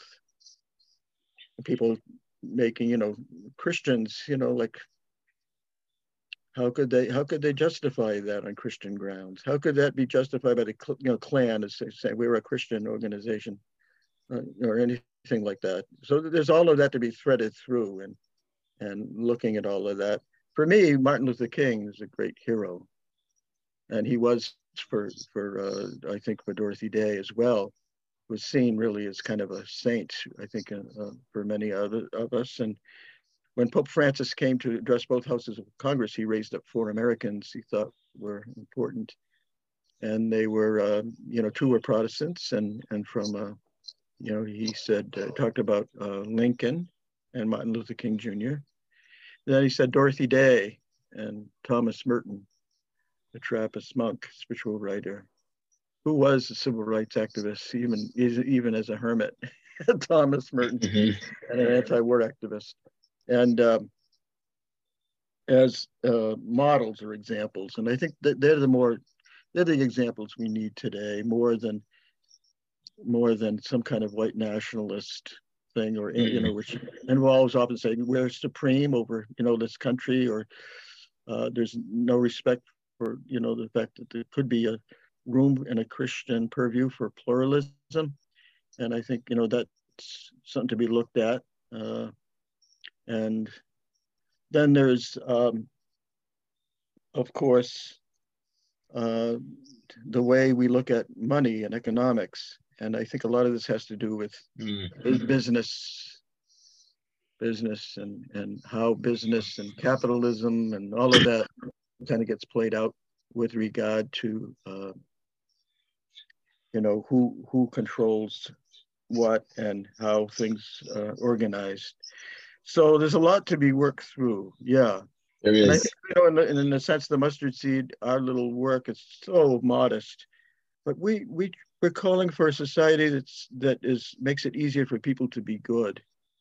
And one of the Mhm. young Catholic workers from Los Angeles is, he's one of the young new workers. He says he wanted to add a little something onto it, but it makes it harder for people to be bad. What if we had a country that worked on that Yeah. socially, What if that's what we thought? That's in yeah. general, that's like the preventative model of things, right?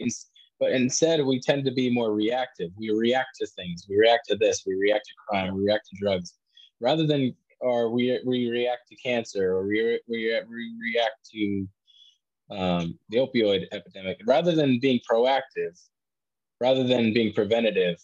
And it's so often that's the case. Another thing about nationalism that kind of popped in my mind is this: the whole concept of nationalism is kind of centered around this idea of America first. It is not to say it's more by priority, right? It's not to say that nationalists don't necessarily believe. I'm trying to be charitable, okay? It's not to say nationalists don't necessarily believe in cooperation with other countries. It's just this idea of America first. I think what's hard is when you put that next to the Sermon on the Mount. You have the first shall be last, the last shall be first. I think when you start putting yourself first, or your own people first, that should be a red flag for any Christian, right? Yeah, yeah, yeah. I think, yeah, and it's hard to be, not self-concerned, particularly in a troubled time. So, you cut some people slack because they're so self-concerned. They're afraid. What are they afraid of? Maybe they're afraid they don't know how to live in an interracial world. They don't know how to live in a pluralistic world. But it seems to me that as Christians, we should be able to live in a way that attracts people to the faith, rather than people who say, we want to control everything. And this is a matter of faith, isn't it? Because if we really need to trust in God, this is the other thing. We should not be so worried about so many things. There was Sojourners magazine. Before they were Sojourners, they called themselves the Post American was their magazine, and it was a biblical. They came out of the Batian tradition, but they were putting Christianity, the cross before the flag. Putting Christianity in the forefront, and that wasn't Christian nationalism. It was Christianity they were trying to give a more weight to, as opposed to kind of allying it with all of these, ties to the kind of, America that had sadly two big original sins: the genocide of Native America and slavery, Mm. where came from some European sensibilities. And as Christians who were persecuted who came here, we should have known better. In our relationships across the board. And I think the Quakers did pretty good. That's why I look to them in some ways for an example or some light on how to behave via the Native I was American. talking to, I was having a conversation with an Eastern Orthodox priest the other day, and he was talking about how, because Alaska used to be a part of Russia, so the Eastern Orthodox came from Russia to Alaska to help the settlers, and the settlers actually didn't like the priests because the priests were trying to defend the dignity of the life of the natives. And the settlers were like, who cares about them? We're just trying to reap resources and take over territory.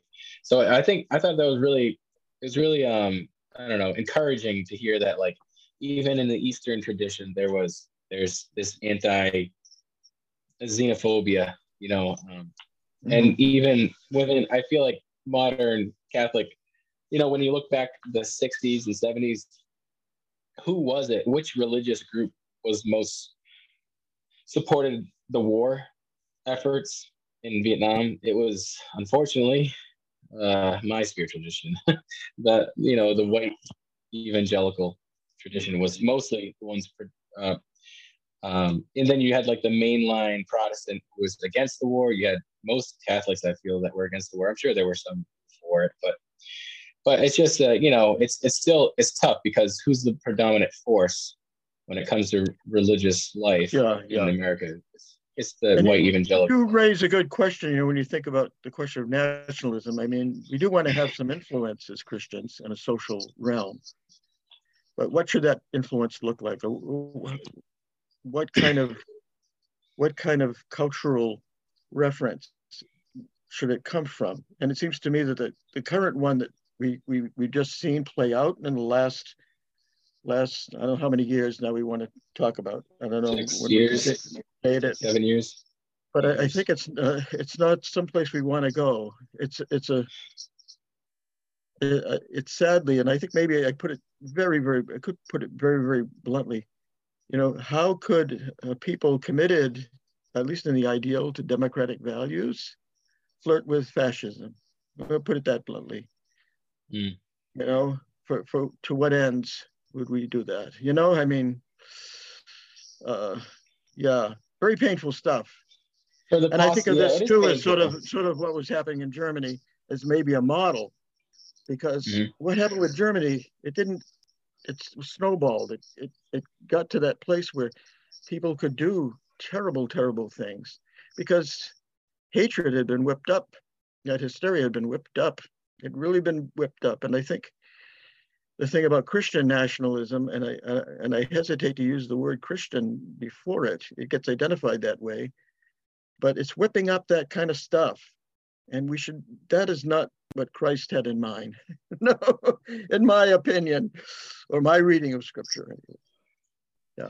I think just from like my own meditations and listening to others, I think, how do Christians affect positive change within society, within politics, within the greater world around us?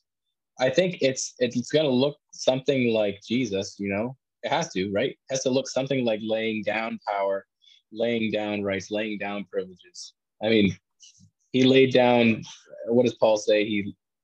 Jesus laid down his privileges, even emptied himself almost in order to die on the cross. And that's the ultimate expression of love. And as a community, as us being the body of Christ, like, how should we operate? I think we should operate in a cruciform way, right? And then what does that look like affecting change? I think it's coming up from below rather than ascending to power and power, money, and that's where corruption is. It's like we have to affect change from below and starting with ourselves and outward, right? Mm-hmm. I imagine. Yeah. And I think the other thing is that love is powerful. I mean, this is the other thing is sometimes we don't think of love as powerful, or we think of it as weak, but love, the power of love is stronger than love of power, ultimately. I mean, that's our faith. I think that's what Jesus was trying to say with the gift of his self and this redemptive act, that the power of love would triumph. And the pledge of that was the vindication of the nonviolent cross and the resurrection of Christ, is that love will triumph over this stuff, ultimately. The sad part is that often, like you look at Germany, at that confessing community, they were often martyred and killed. King was killed, the Kennedy brothers were killed. People were killed over political stands that were taken or views that were taken. And then I think looking back at that historical thing and the way people are influenced by media, and I think, again, the other thing about social media and how it's been used, to also whip up this stuff, and who benefits from it. So I guess that's the other kind of question: who's benefiting from say, whipping up a spirit of hatred or enmity? Corporations. Yeah, and maybe you think of ordinary people. I think if they saw the effects of what this thing is actually doing, mass shootings, all the things that we've been seeing played out in different ways, the attack on the Capitol, all of that, which is not to put all the eggs in the civic basket at all regarding this whole debate, but to put it on the human heart. how are we treating each other? Really, Mm. you know, how are we Yeah, treating each even just like in the smallest units of just like our friendships, our families, our other? Hmm. immediate community, you know, Yeah, how does that look? And then that's going to affect the larger picture. And I think it is sad when I think about it, like the disruption that the past 8 years have been as a society. I think it's going to be a lot to recover from. yeah, And yeah. but at the same time, I'm hopeful that just like that whole concept of God playing 4D chess, 5D chess above it all, and taking the bad and turning it into good. I Yeah. mean, in the larger meta sense, just like He does with us in our individual lives. Mhm. So I Yeah, mean, as we it's a come to a wake-up call close, for us all, isn't it? Yeah, it is a it wake-up sure call. is. Yeah. It sure is. And if you look at someone like myself or someone like Boris, you know, we've both experienced a lot of change in who we are, who we think we are, just in the past like 2 years or so, for sure. And it's because of people like you and other people in our lives that have affected change just by being living models, living saints, living light of Christ. Well, So I have to admit I'm kind of a rascal, Peter. That's yeah, my wife keeps telling that's me for sure.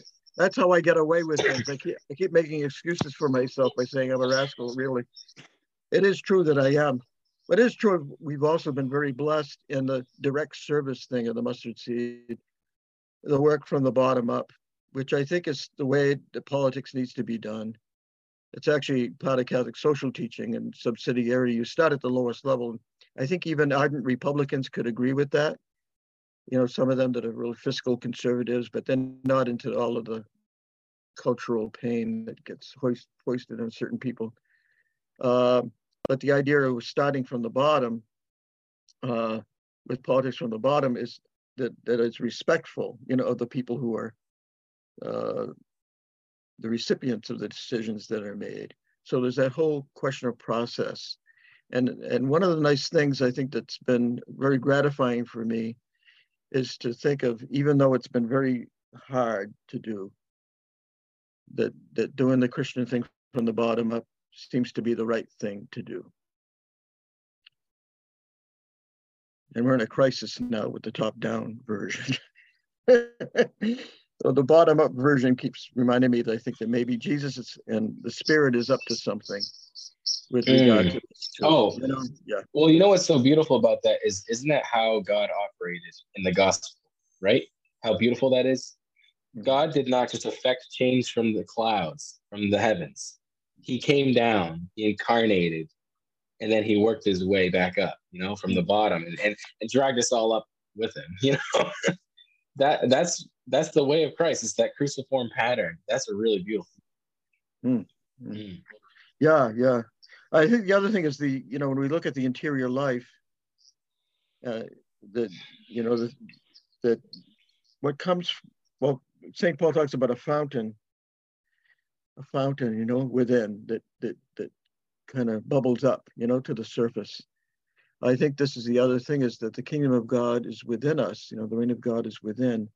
And as we attune ourselves to that reign, um, through thick and thin, and it's a lot of thick, a lot of thin, and we begin to get glimpses of that reign in a way that, if we keep at it, it becomes more of an abiding view rather than a glimpse, and you begin to get a sense of um, of how God's ways are not our ways.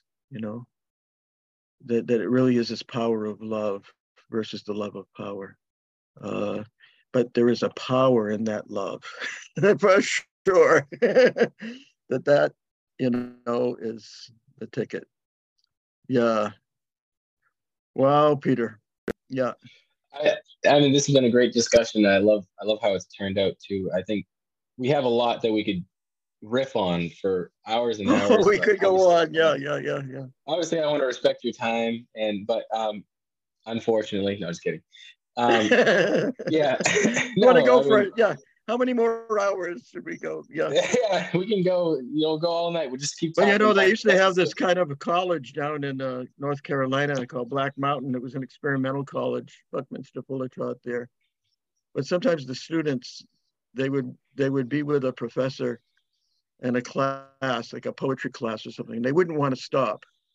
They would go all night. They would keep going. The next day, they'd go like a 2 or 3 day marathon. I don't know how they did it, but I did have on one occasion a group of folks who wanted to do this kind of stuff for ongoingly, and I said, "Hey guys, I got to go to bed. I gotta crash." I'm an old man now, but Peter, yeah. I'm very grateful for this time, and thank you for hearing me out. I would No, apologize absolutely. maybe for some of your hearers. Maybe my tone was very strident around some of the political things. But You I'm know, thinking I sometimes think it's fine. it sometimes is in order when you're having to deal with some really heavy stuff. And I think right now we are really dealing with heavy stuff. We really are. Yeah. Yeah. So It's just questions that have been, questions that have burdening my mind and my heart. And I felt like, you have this years of wisdom and you've been meditating on this whole question of what do Christians do with politics? And it is a question. It's a really important question, whether yeah, it's lower P politics or upper P politics. yeah, And I think honestly, sometimes for different people in different places, it looks different, and the answer might be different. And it yeah, really yeah, depends on your context. It's not this black and white thing. And I think that's really what's really important too, is like recognizing that the Spirit's doing what it needs to do, and in and out of people's lives. And yeah, I mean, I think we'll definitely have to chat again sometime, maybe in the next few months or so. And I'd like to get more into some of your influences. Maybe we can talk a little bit more about Peter Morton and Dorothy Day, their philosophy, like the communitarian personalism. I'm really interested in that. And then, yeah, yeah, we yeah. can talk a little about Eamon Hennessy. And I mean, I'm really curious what your thoughts are on, like, what is the benefits of communication between it's your faith, communication between, I know, like, definitely you got Eamon Hennessy and Dan Berrigan who are communicating even with Buddhists like Thich Nhat Hanh and whatnot. And I've been reading that I don't know, did you ever read the book The Rocks Is Not the Shore? Yeah, I'm familiar with it. I met Jan Hane. He made I think maybe I mentioned in one of the groups that he made a Oh, little really? supper for us, and I was talking too much. It was outside of Paris, and I was telling my companions from the mustard seed that they should talk. And Jan Han looked at me and he said, "No, Michael, it is not that you talk too much, but that you eat too little. Have more soup." And that was my introduction to Zen Buddhism. And Really? he was a very beautiful and gentle soul who wrote a book about Vietnam, The Lotus in a Sea of Fire. And Yeah. of course, as a young Catholic worker who was opposed to that war, meeting him and knowing his suffering, he was someone who knew how to lead from the bottom up. Nhat Hanh. He can teach That's us. wild that you met him. Yeah, yeah, And yeah. did you meet Dan Berrigan too? Oh yeah, yeah. Dan and I are friends. Yeah, yeah, And did you meet Dorothy too, right? yeah, yeah. Sure, yeah. Was Peter around still? No, he died before I was born. But I do No feel way. close to Peter Moore. He died in 1949. I was born in the early 50s. And Wow. but I've met people who had met Peter. Yeah. So yeah. Yeah, that's what's so neat. I mean, it really is an honor to talk to you because, you've been around, you've been honestly seeking and wrestling with God and wrestling with what do we do in this world. And not only that, you're living it. And I think that's what's really beautiful too. And it makes a change. It changes the spirit of the people around you. It's like you're dragging heaven to earth, and it's really beautiful to see when I Oh, go that's to the very, mustard seed every very time. kind estimation. We'll give thanks to the Lord, for he is good. His mercy endures forever. That's for sure. Mercy, mercy, mercy. We need it. There we go, Mercy, have Peter. mercy on me. Well, thank you so much. Amen. I'm going to stop this recording. Okay. All good. Thanks so much. Lord, Lord, the nature of your wrath, it's not an easy path, but I'm willing to trust, though I'm dying in the dust.